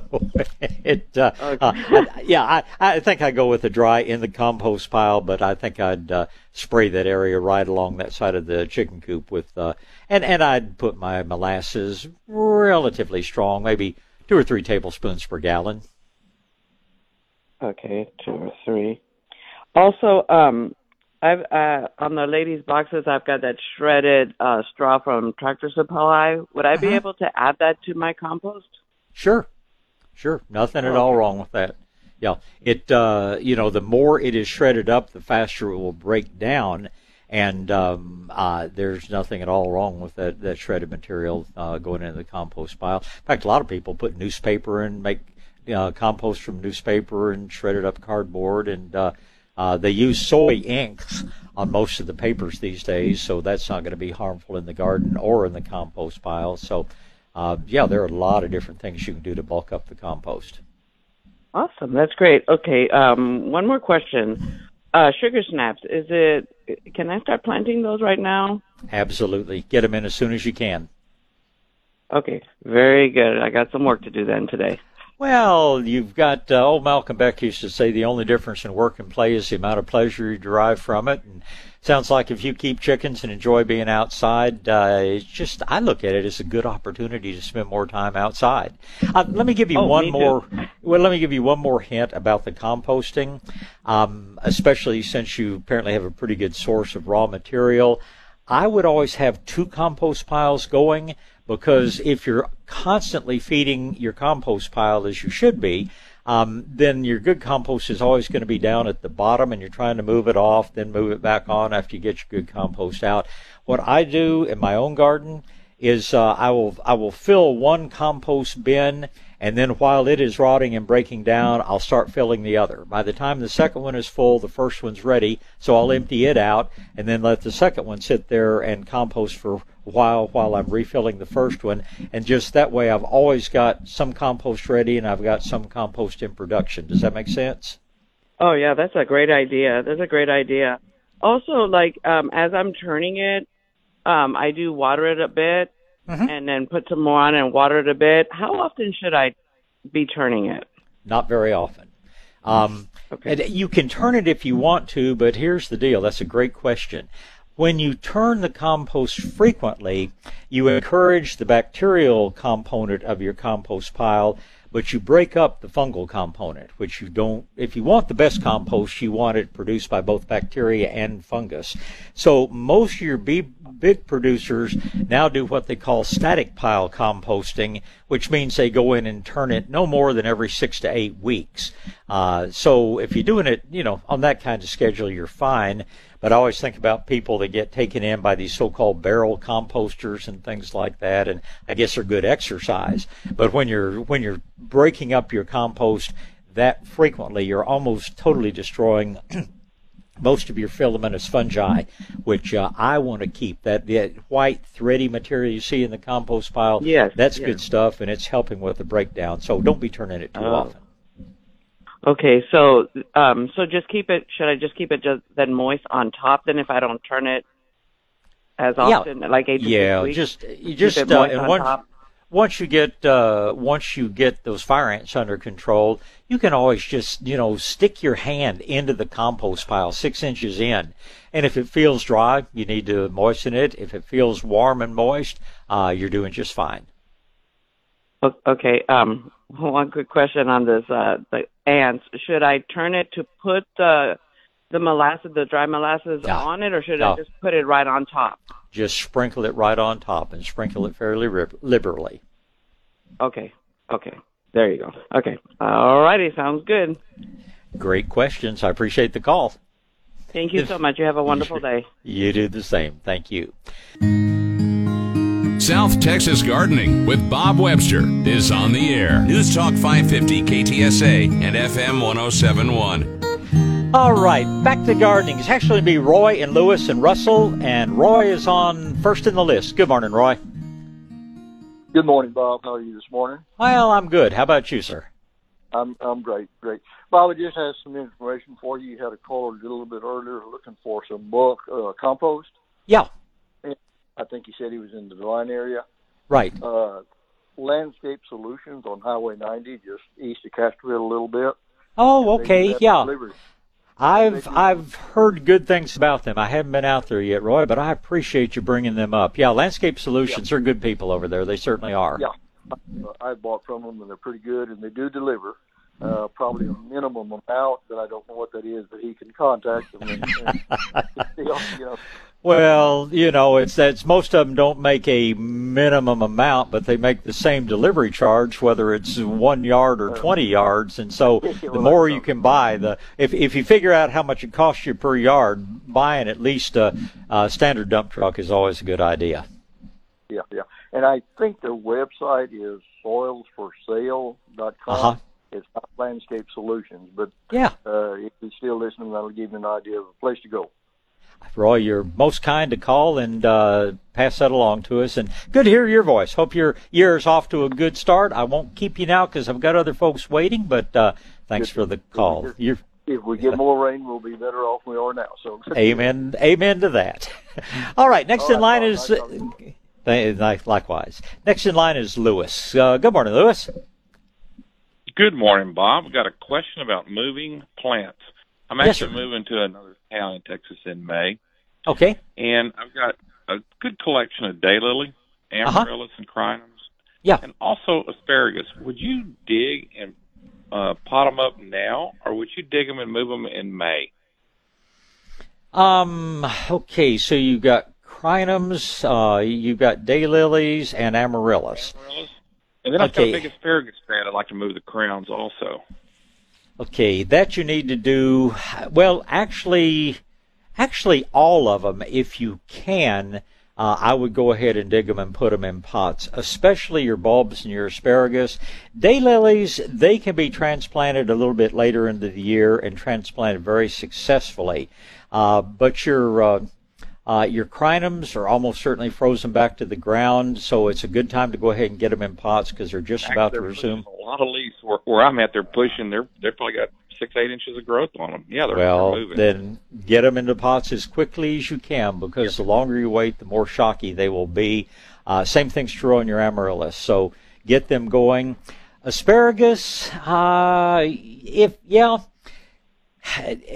going to need to put, if this is an established asparagus bed, you're going to need to put them in bigger pots. I mean, when you start digging, especially your crinums, you're probably going to find a lot of bulbs, and they don't have to go in an especially big pot, neither do the amaryllis, but the asparagus, they're going to do a lot of growing in the spring, so probably, 2 or 3 gallon pots, whereas most of the others will go in gallon containers.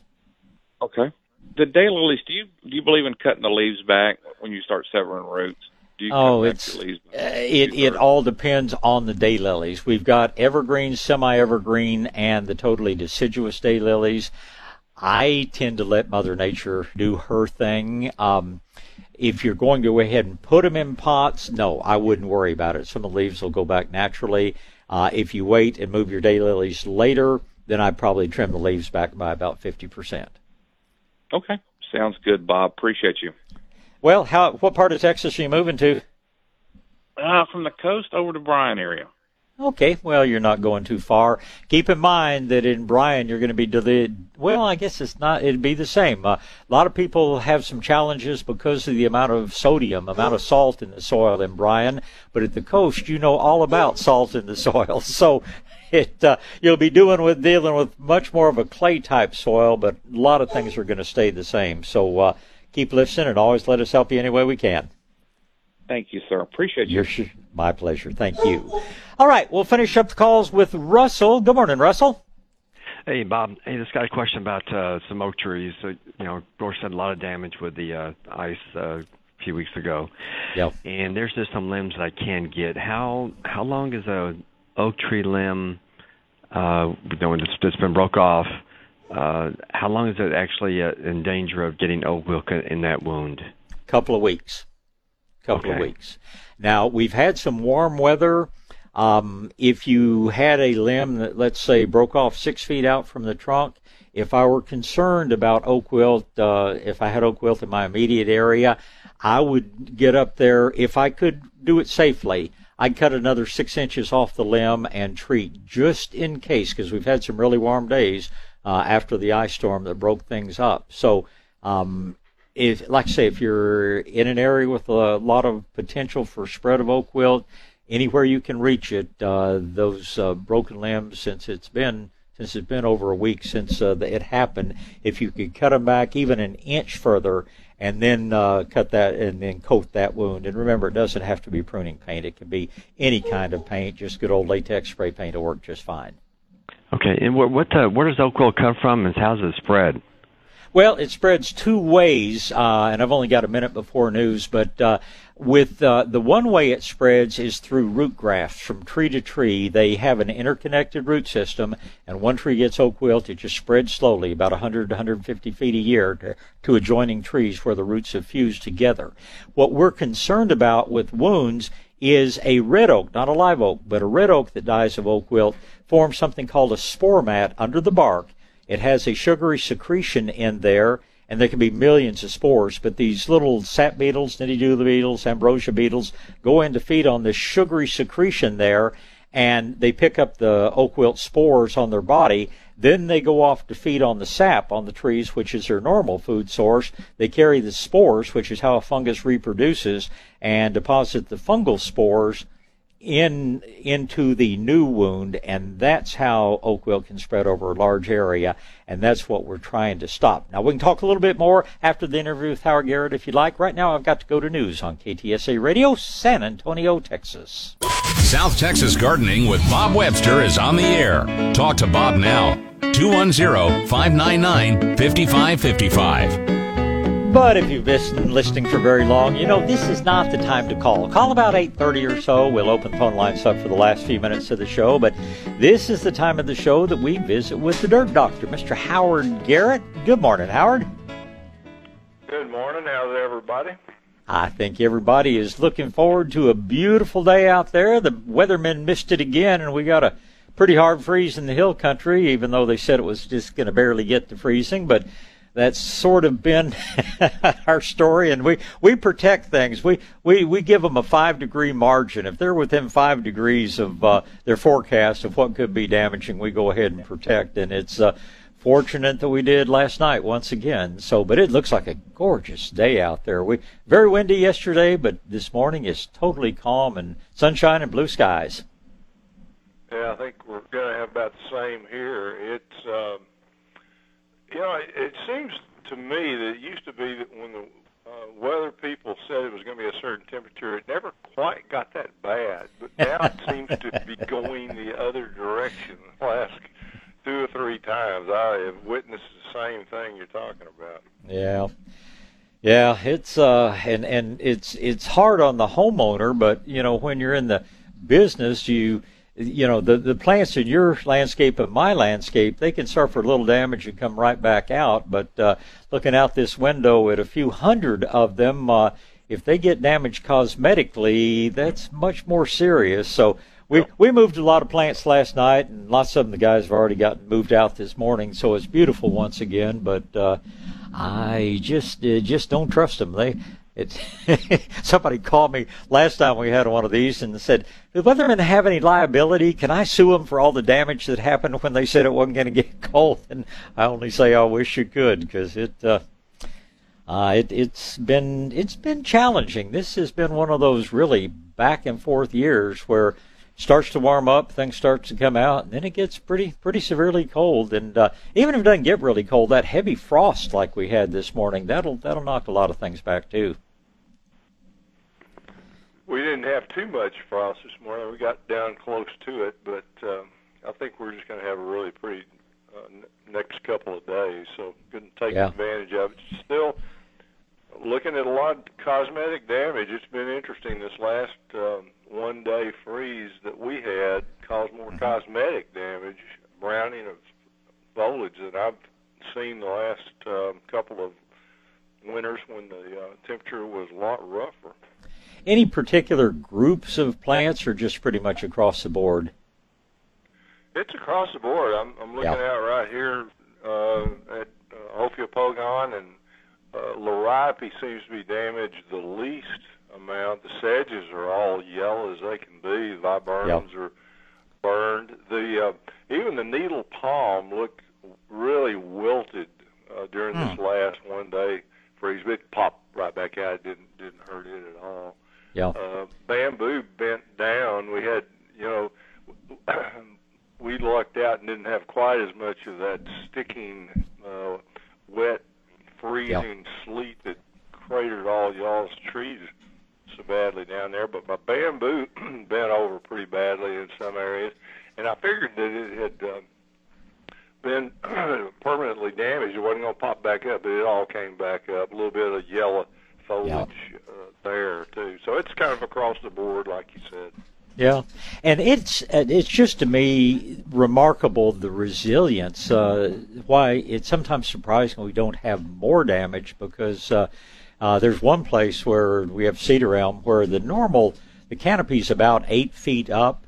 With the ice, it was bent down to within 2 feet of the ground, and as soon as it thawed out, it sprang right back up where it was. And like I say, some of the grasses and things may not go 100% back up, but the things that didn't break you really jump back up and really show no damage whatsoever. But the foliage, foliage burn on viburnums of all sorts is pretty severe. And on some of the asparagus, people call them ferns, and of course they're not ferns, but some of the different varieties of asparagus have shown more damage this winter than they did back in the big freeze of 2021. Yeah, even my Ming fern, asparagus fern, finally browned up. It didn't brown up right after the freeze. Isn't that strange? Yeah, it took almost 2 weeks for it to start showing the brown. I think it's going to be alive, but man, it totally browned out. Just delay. It was really delayed. Yeah. Well, I'll tell you one other, and I blame it partly on the cold, even though it's a totally different problem. We had, and I think you had a problem with this a few years ago, we had either a raccoon or possum, or more likely a combination, that suddenly decided that they wanted to chew into the walls up above the roof. We've got kind of the cantilevered look, well, not cantilever, but I'm not sure what you call that area. But we had just overnight, suddenly, 3 big holes chewed, and we came in, and there was just insulation everywhere, where they had gotten in there and, I guess, trying to get away from the cold and just pulled the lot out. And the one thing that I wanted to share about that I think is good to know, we called ABC, we like their chem-free division, and they came out and they've done a marvelous job of helping us with the problem. But I asked the guy, I said, so what do we do to be sure we're not trapping any creatures inside? And he said coyote urine. He said nothing, and there are 2 or 3 repellents based on that. He said nothing will run an animal out of an area if it's a coon or possum or something like that. Said coyote urine, they have found that they take off at the first whiff of it. And I know you get calls, as I do, about people with those creatures in the attic or under the house or things like that. And I thought that was interesting, coming from a person who deals with this on a very regular basis. Well, that's kind of interesting, because we tried it with the roof rat problem we had some years ago, and it didn't work at all. So I guess it depends on what the animal is that you're dealing with. And I brought that up. And go ahead. Plus, they can get used to the coyote urine, too, if you use it on a regular basis. So people do it. Be careful about that. Doing it once or twice every now and then like y'all did, that's probably the best way to use it. And I asked him about the roof rats because I remembered you saying that, and he said they haven't really found anything that works against rats. He said you're just wasting your time with coyote urine or anything else. But he said especially raccoons was what they had the best results with it. Now, interestingly, what we caught the first night was a big old possum, and I saw a raccoon this morning. So possums can apparently be pretty damaging, just like the raccoons can. But I'll keep you posted. It was amazing how quickly and how much damage they did. I mean, there were 2 bushel baskets full of insulation on the roof and scattered around just overnight. So they either called their friends to come help, or we had a couple of very, very vigorous guys trying to get in. But it was a surprise and not a pleasant one. I was telling Judy this morning, I go out and do my exercise program with the dogs, and they run around in the morning, and they took longer to come in this morning than I've ever noticed. And Nellie, the tree climber, took even longer than Tater, and she was smelling spots and lingering like they do when you go for a walk, and they smell where some other dog has peed or whatever. So I don't know if we probably have raccoons or possums or something coming in, strolling around in the yard. It's the only thing I can figure out, because their behavior was quite different this morning than I've noticed in a long time. We call that checking their messages, based on an old Far Side cartoon where the one dog takes off for the fire plug and says, "Let me check my messages." And Don said Tater was in good voice this morning. I think they're also just excited about a beautiful day. Ours here, they were just full of energy, and of course my Hannah's close to 15 now, and little bit crippled up, but she was just dancing around saying, "What a beautiful day." And like you say, there was an awful lot of sniffing going on out there.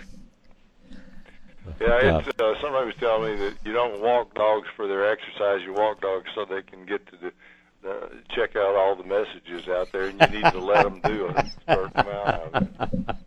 Well, somebody was telling me yesterday that I wanted to bring it up, and you may need to ask Dr. Kirby about it, but somebody here was told at their vet's office that the kennel cough is really kind of epidemic levels right now. Are y'all seeing anything similar to that?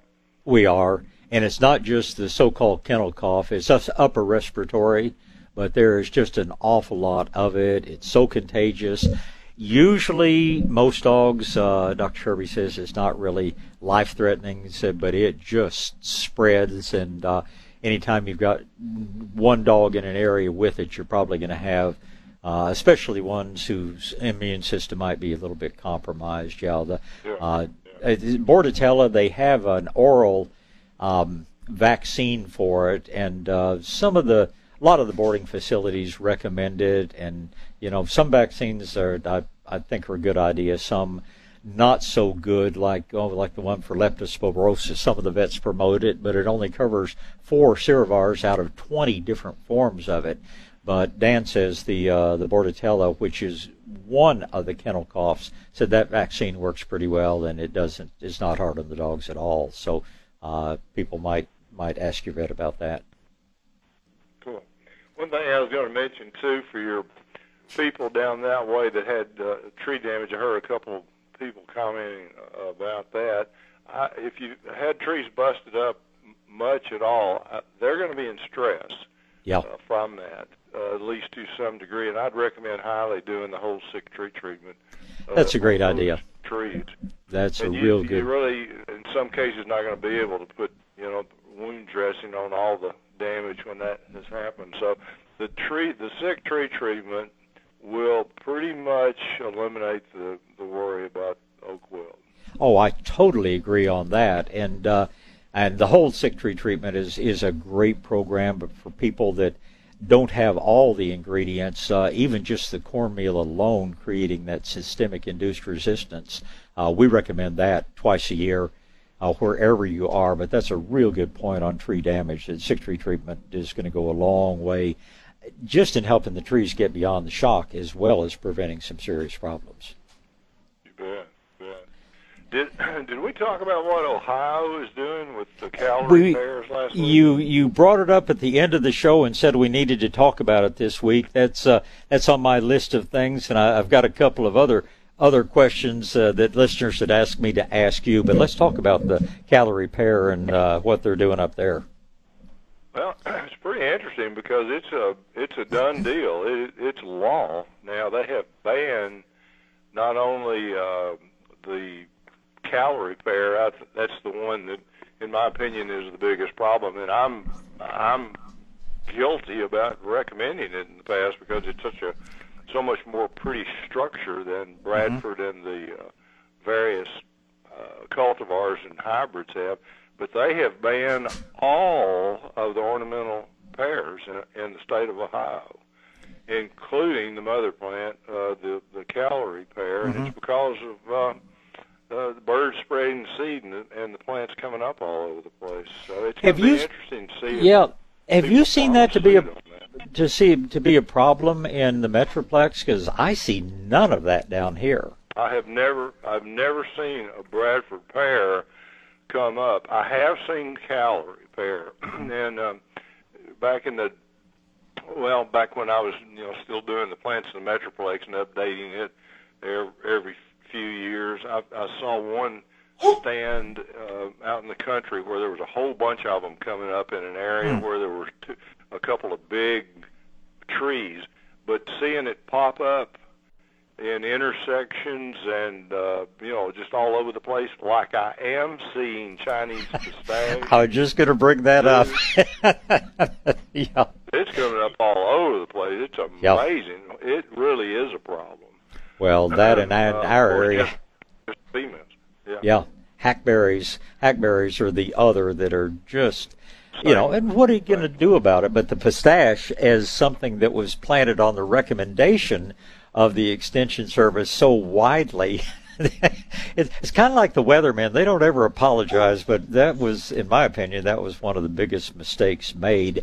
And this business of offering things that are supposedly male trees only, as we've talked about the ginkgo, trees seem to have that ability to change every now and then. So if we're going to pick on calorie pears, there are a few others we ought to be picking on as well. But I don't see banning a whole group of plants like that. I think it's kind of foolish, and I wonder who's behind, because the legislature's responding to pressure from somebody.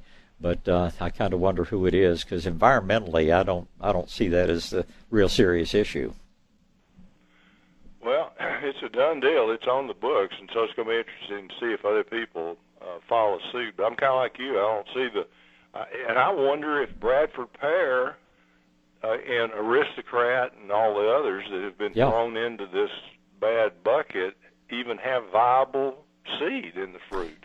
And I question that, too, because I like you, and because there have been a lot of Bradford pears planted around about 10 or 12 years ago, and many of them are self-destructing now, but I can't say even once that I've ever seen a seedling come up under or around them. No, I haven't either. I think it probably all is about the calorie pear, and they just threw all the hybrids in there, because they happen to be nearby. I don't recommend Bradford pears, but it's more because of the branching structure that they have. Yep. And Absolutely. If you keep them wet in the ground, or if they're planted too deep in the ground, they're very susceptible to quite a few diseases, fire blight included. And I don't recommend it. It works as a temporary tree real well, for white flowers and red fall color, but not for long term. But they're all planted too deep, just like the crepe myrtles are, and that just aggravates the problem. So, they're not on my recommended list, but I find it interesting when our governmental entities start getting into this sort of thing. The other thing that I object to down here is we've actually had some municipalities and some HOAs, which are also a whole other story, but they've tried banning St. Augustine grass because they say, it just uses so much water. And I say, don't ban it. You can limit the amount. You can say no more than 5% of your landscape should be in grass of any sort, but to ban a specific type of plant like that, it's just you kind of want to say, did you really think this through before you did it? And so the calorie pairs for me are just the latest in a long line of head-scratching legislation. So it's interesting. Very interesting. Well, related to that, back when I did the one of the last books that I've done, I guess it was the next to the last one I did, called Organic Lawn Care. The publisher, UT Press, came to me after, you know, it was signed and I was almost finished with the book and moving right along. They came to me and said that they had some heartburn over the fact that they were about to publish my book that was recommending turf grass. And I was like, oh, brother. They said, is there any way we can at least add a chapter or do something about the alternatives that you can do? And I said, yeah, that'd be great. In fact, that's probably a good idea. So I added a chapter about putting vegetable gardens and ground covers and some alternative kind of things to lawn care. But, yeah, it was kind of a woke reaction to just recommending turf in general that they had there for a while. And luckily they accepted what I added to the book, and it was published. And it is a good book. It's on my shelf, and I reference it on a fairly regular basis. But to which I say, so what are we going to do about golf courses and public parks and all those other places that make good use of turf grass? But don't get me started on government regulation.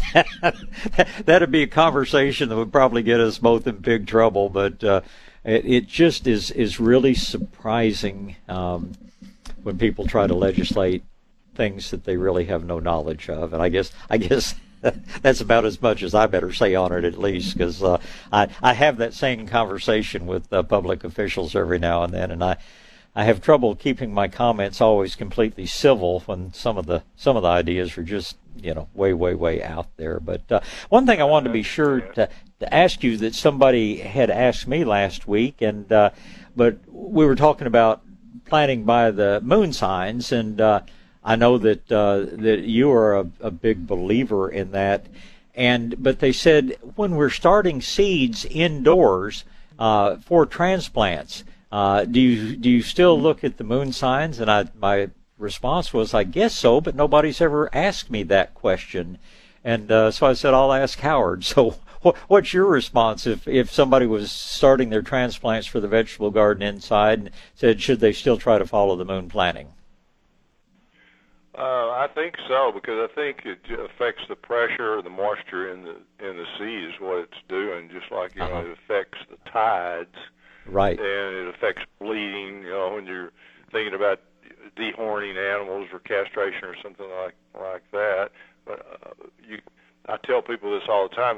It's a real thing, and it'll make you a believer in a hurry. Get your hair cut at the waxing of the moon, and then the next time you get your hair cut, do it during the waning of the moon, the decreasing, and you will see a big difference in how soon you need to have a haircut again. And which moon phase is the one that extends the period of time between haircuts? The waning, just like the same thing. In other words, the decreasing light of the moon, and that's also the time when you want to kill things. If you want to kill weeds, if you want to kill a plant, you know, drill holes and kill the stump and keep it from coming back. If you want to do anything where you're trying to stop the growth of stuff, you do that during this is a gross generalization, but you basically do those things during the decreasing light of the moon or the dark of the moon even, and then the increasing light, the waxing is where you're going to plant the seed, and I'd say in the greenhouse or in the ground, either one. Yeah, well, that makes sense, and it's funny, I brought up the tides, too, because if that gravitational pull of the moon is enough to affect the tides the way it does, you know it has to affect. That's some power. Yeah, that's some power. I learned a new word this week. It's totally beside the subject, but in looking and reading about the moon and moon signs and waxing and waning, you know what the term for what we call the moon when it is between half full and full, you know what word we use to describe that moon? I don't. It's a gibbous moon. And I'd heard that word before, but I didn't know what it meant. It said we were in a waxing gibbous moon, or was it a waning gibbous moon? Anyway, it meant a decreasing moon, but it hadn't reached the halfway point yet. So there's your new word for the week, the gibbous moon. G-I-B-U-S? I don't know. Roberta was the one reading it to me, so because I was driving, and so I didn't look at it, but I just thought that. Yeah, one fun new word. Are you still playing with Wordle? Was that something you found to be an enjoyable challenge for yourself? Yeah, Logan does it too, and we kind of did some together last time she was here. She's really good. She has gone on forever without missing one. I miss them all the time because I'm too antsy. I get tired of it. I just stick something in there to try to get it done. So I kind of mess up my string. Well, I'll look forward to talking to her next. Yeah, it's what I find, and if anybody hasn't found this is just a little free thing you can do on the phone. It comes from New York Times, but it's a little. You get 6 chances to in effect guess a 5-letter word, and everybody have to go figure it out for themselves beyond that. But I find that I'll look at it first thing in the morning, and if nothing just pops into my head, I'll lay it down and pick it up later, and my brain must think it's fun because it works on it. And many times something will be obvious to me that I just simply could not see early in the morning. So you can tell Logan my streak was snapped a couple of weeks ago. I got 104 in a row before I missed one. So I'm not obsessed with it, but I do enjoy it. It's just a fun little mind game. Well, I haven't gotten close to that kind of stream because I just don't have the patience. But what do you start out with? I start out with the word ado a lot and Adobe a lot. I thought, well, use a word that has as many vowels in it as possible, but I'm not sure that's the best thing. I think they may trick you with that thought process. Well, I do. Now that would be a really good one. I use audio, AUDIO, is where I usually start. But then my second word, if I don't get a good suggestion from that first one, I'll try to get something that has an E in it, or maybe even an E and a Y. But ado would be a real interesting one because that gets A, E, I, and U. You missed the O there. But anyway, I'll have to give that a try. But audio is one, and I think I read somewhere that was Bill Gates' favorite was audio. So anyway, just anybody who doesn't know what we're talking about, check out Wordle. It's kind of fun and it's free. Well, what else is going on? What else is on your list of things? Of course, fertilizing is. I just dwell on that constantly. But anything else in particular that you're suggesting to your many listeners? Well, I visited with some landscape contractors, some that I'm kind of consulting with, and some just friends about the timing. And it was interesting. Some of the people into organics have kind of gotten away from fertilizing really early in the spring, and I reminded them that it's a good benefit for your business and horticulturally as well if you can get that fertilizer out as early as possible. We start talking about it in January, and then February we push it really big. If you wait till April or May, and like the people with synthetic fertilizers do, and plants start growing, I think you really miss the boat. It's okay because you can fertilize with organics any month of the year, but you really get some benefit out of doing the first major fertilization of the year early in the year. February is perfect.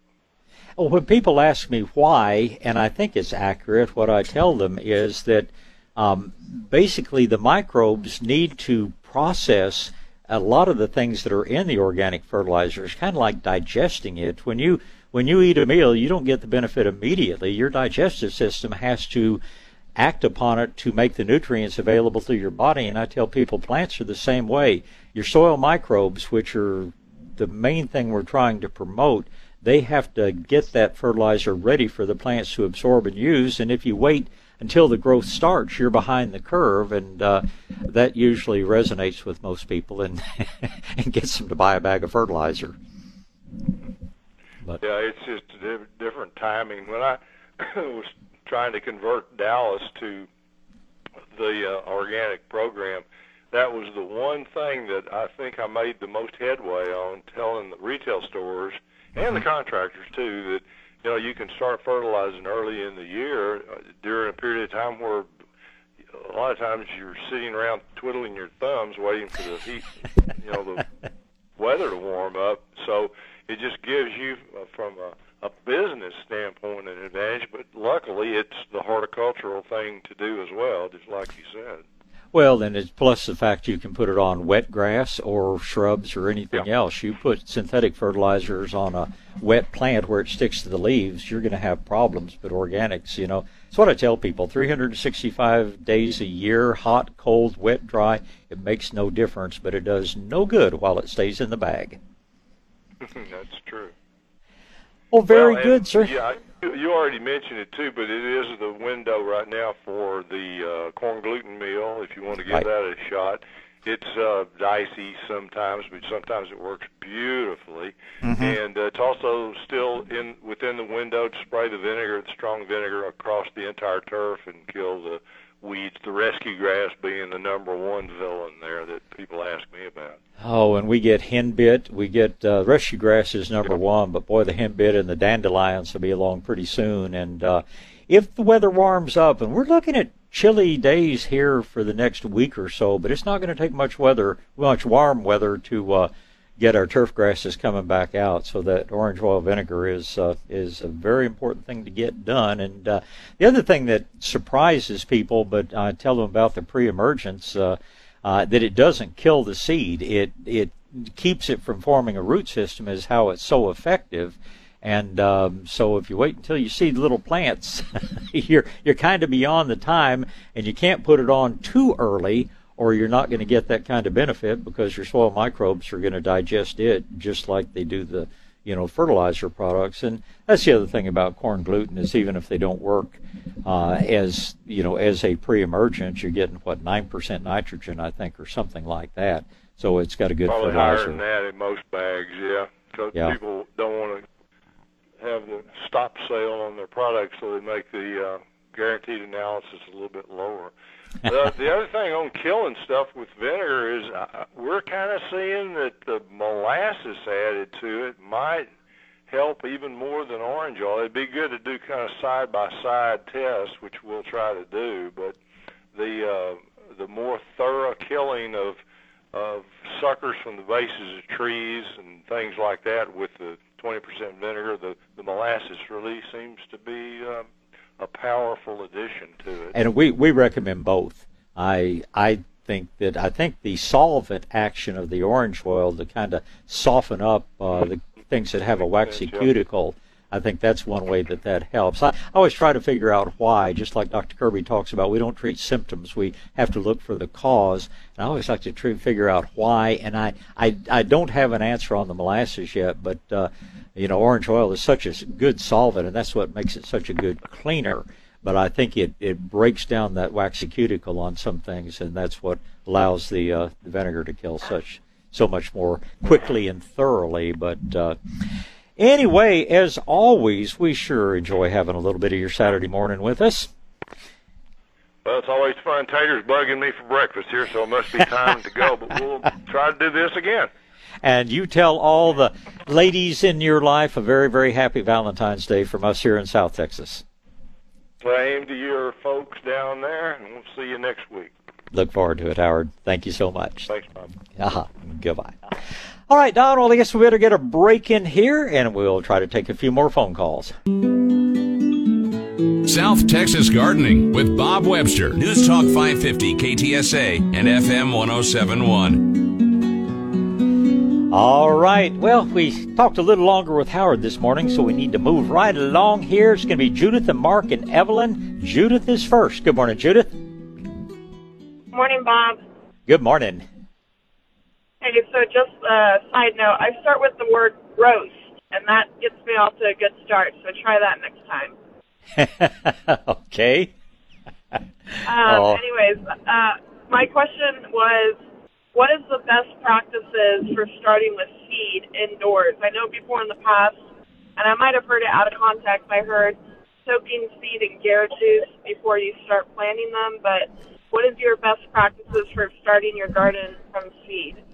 Well, it's number one is knowing what to start from seed, and tomatoes, peppers, eggplant. Those are the three that do best for summer vegetables. Those are the three that do best as transplants.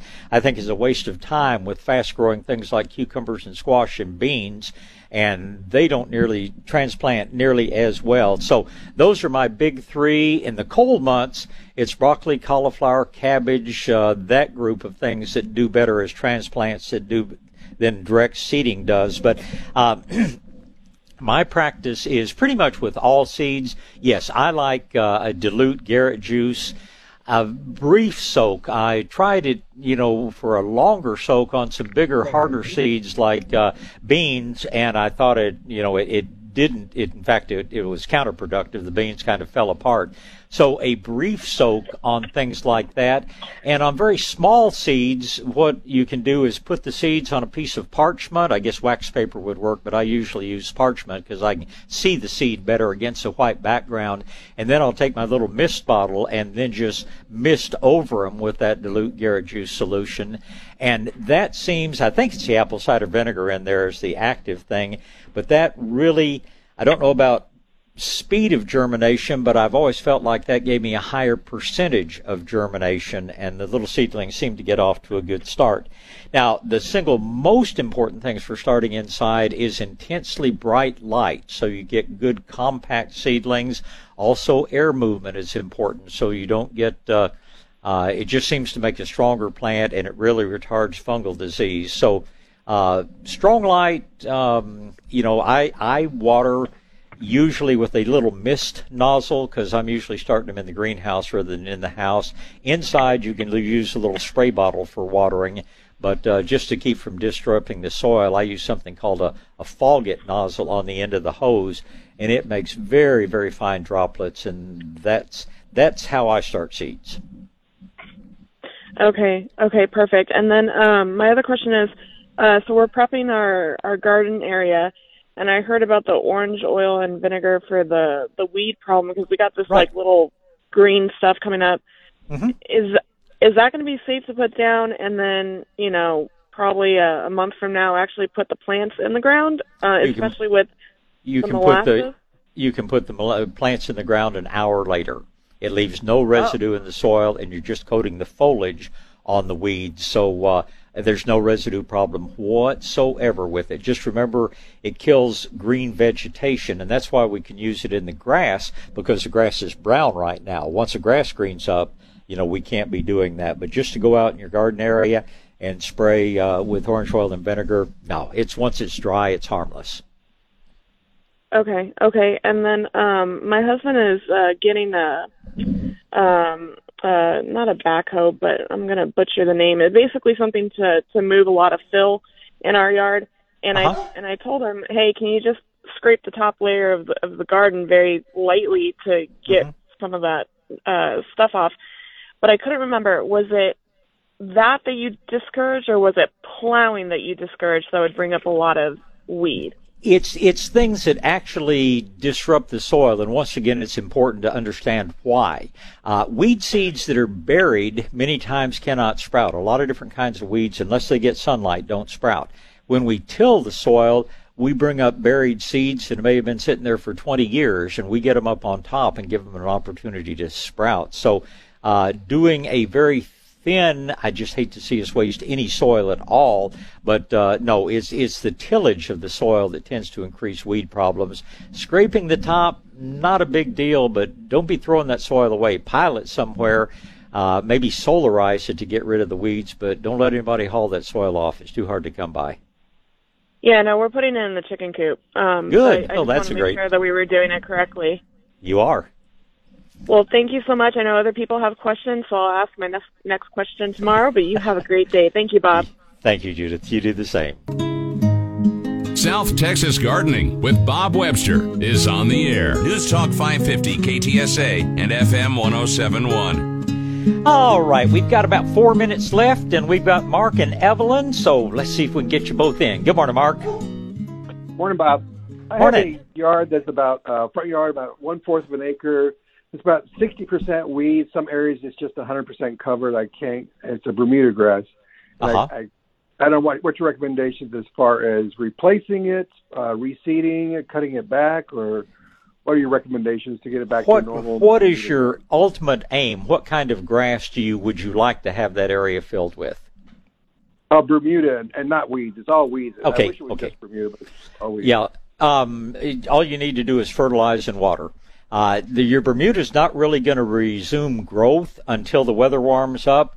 Right now, any of those weeds that are green, go ahead and spray with that vinegar and orange oil mix. A gallon of strong vinegar, 2 ounces of orange oil, a little bit of molasses, maybe a little bit of dish soap. You can spray that, and it will kill everything green, but it won't hurt your Bermuda at all.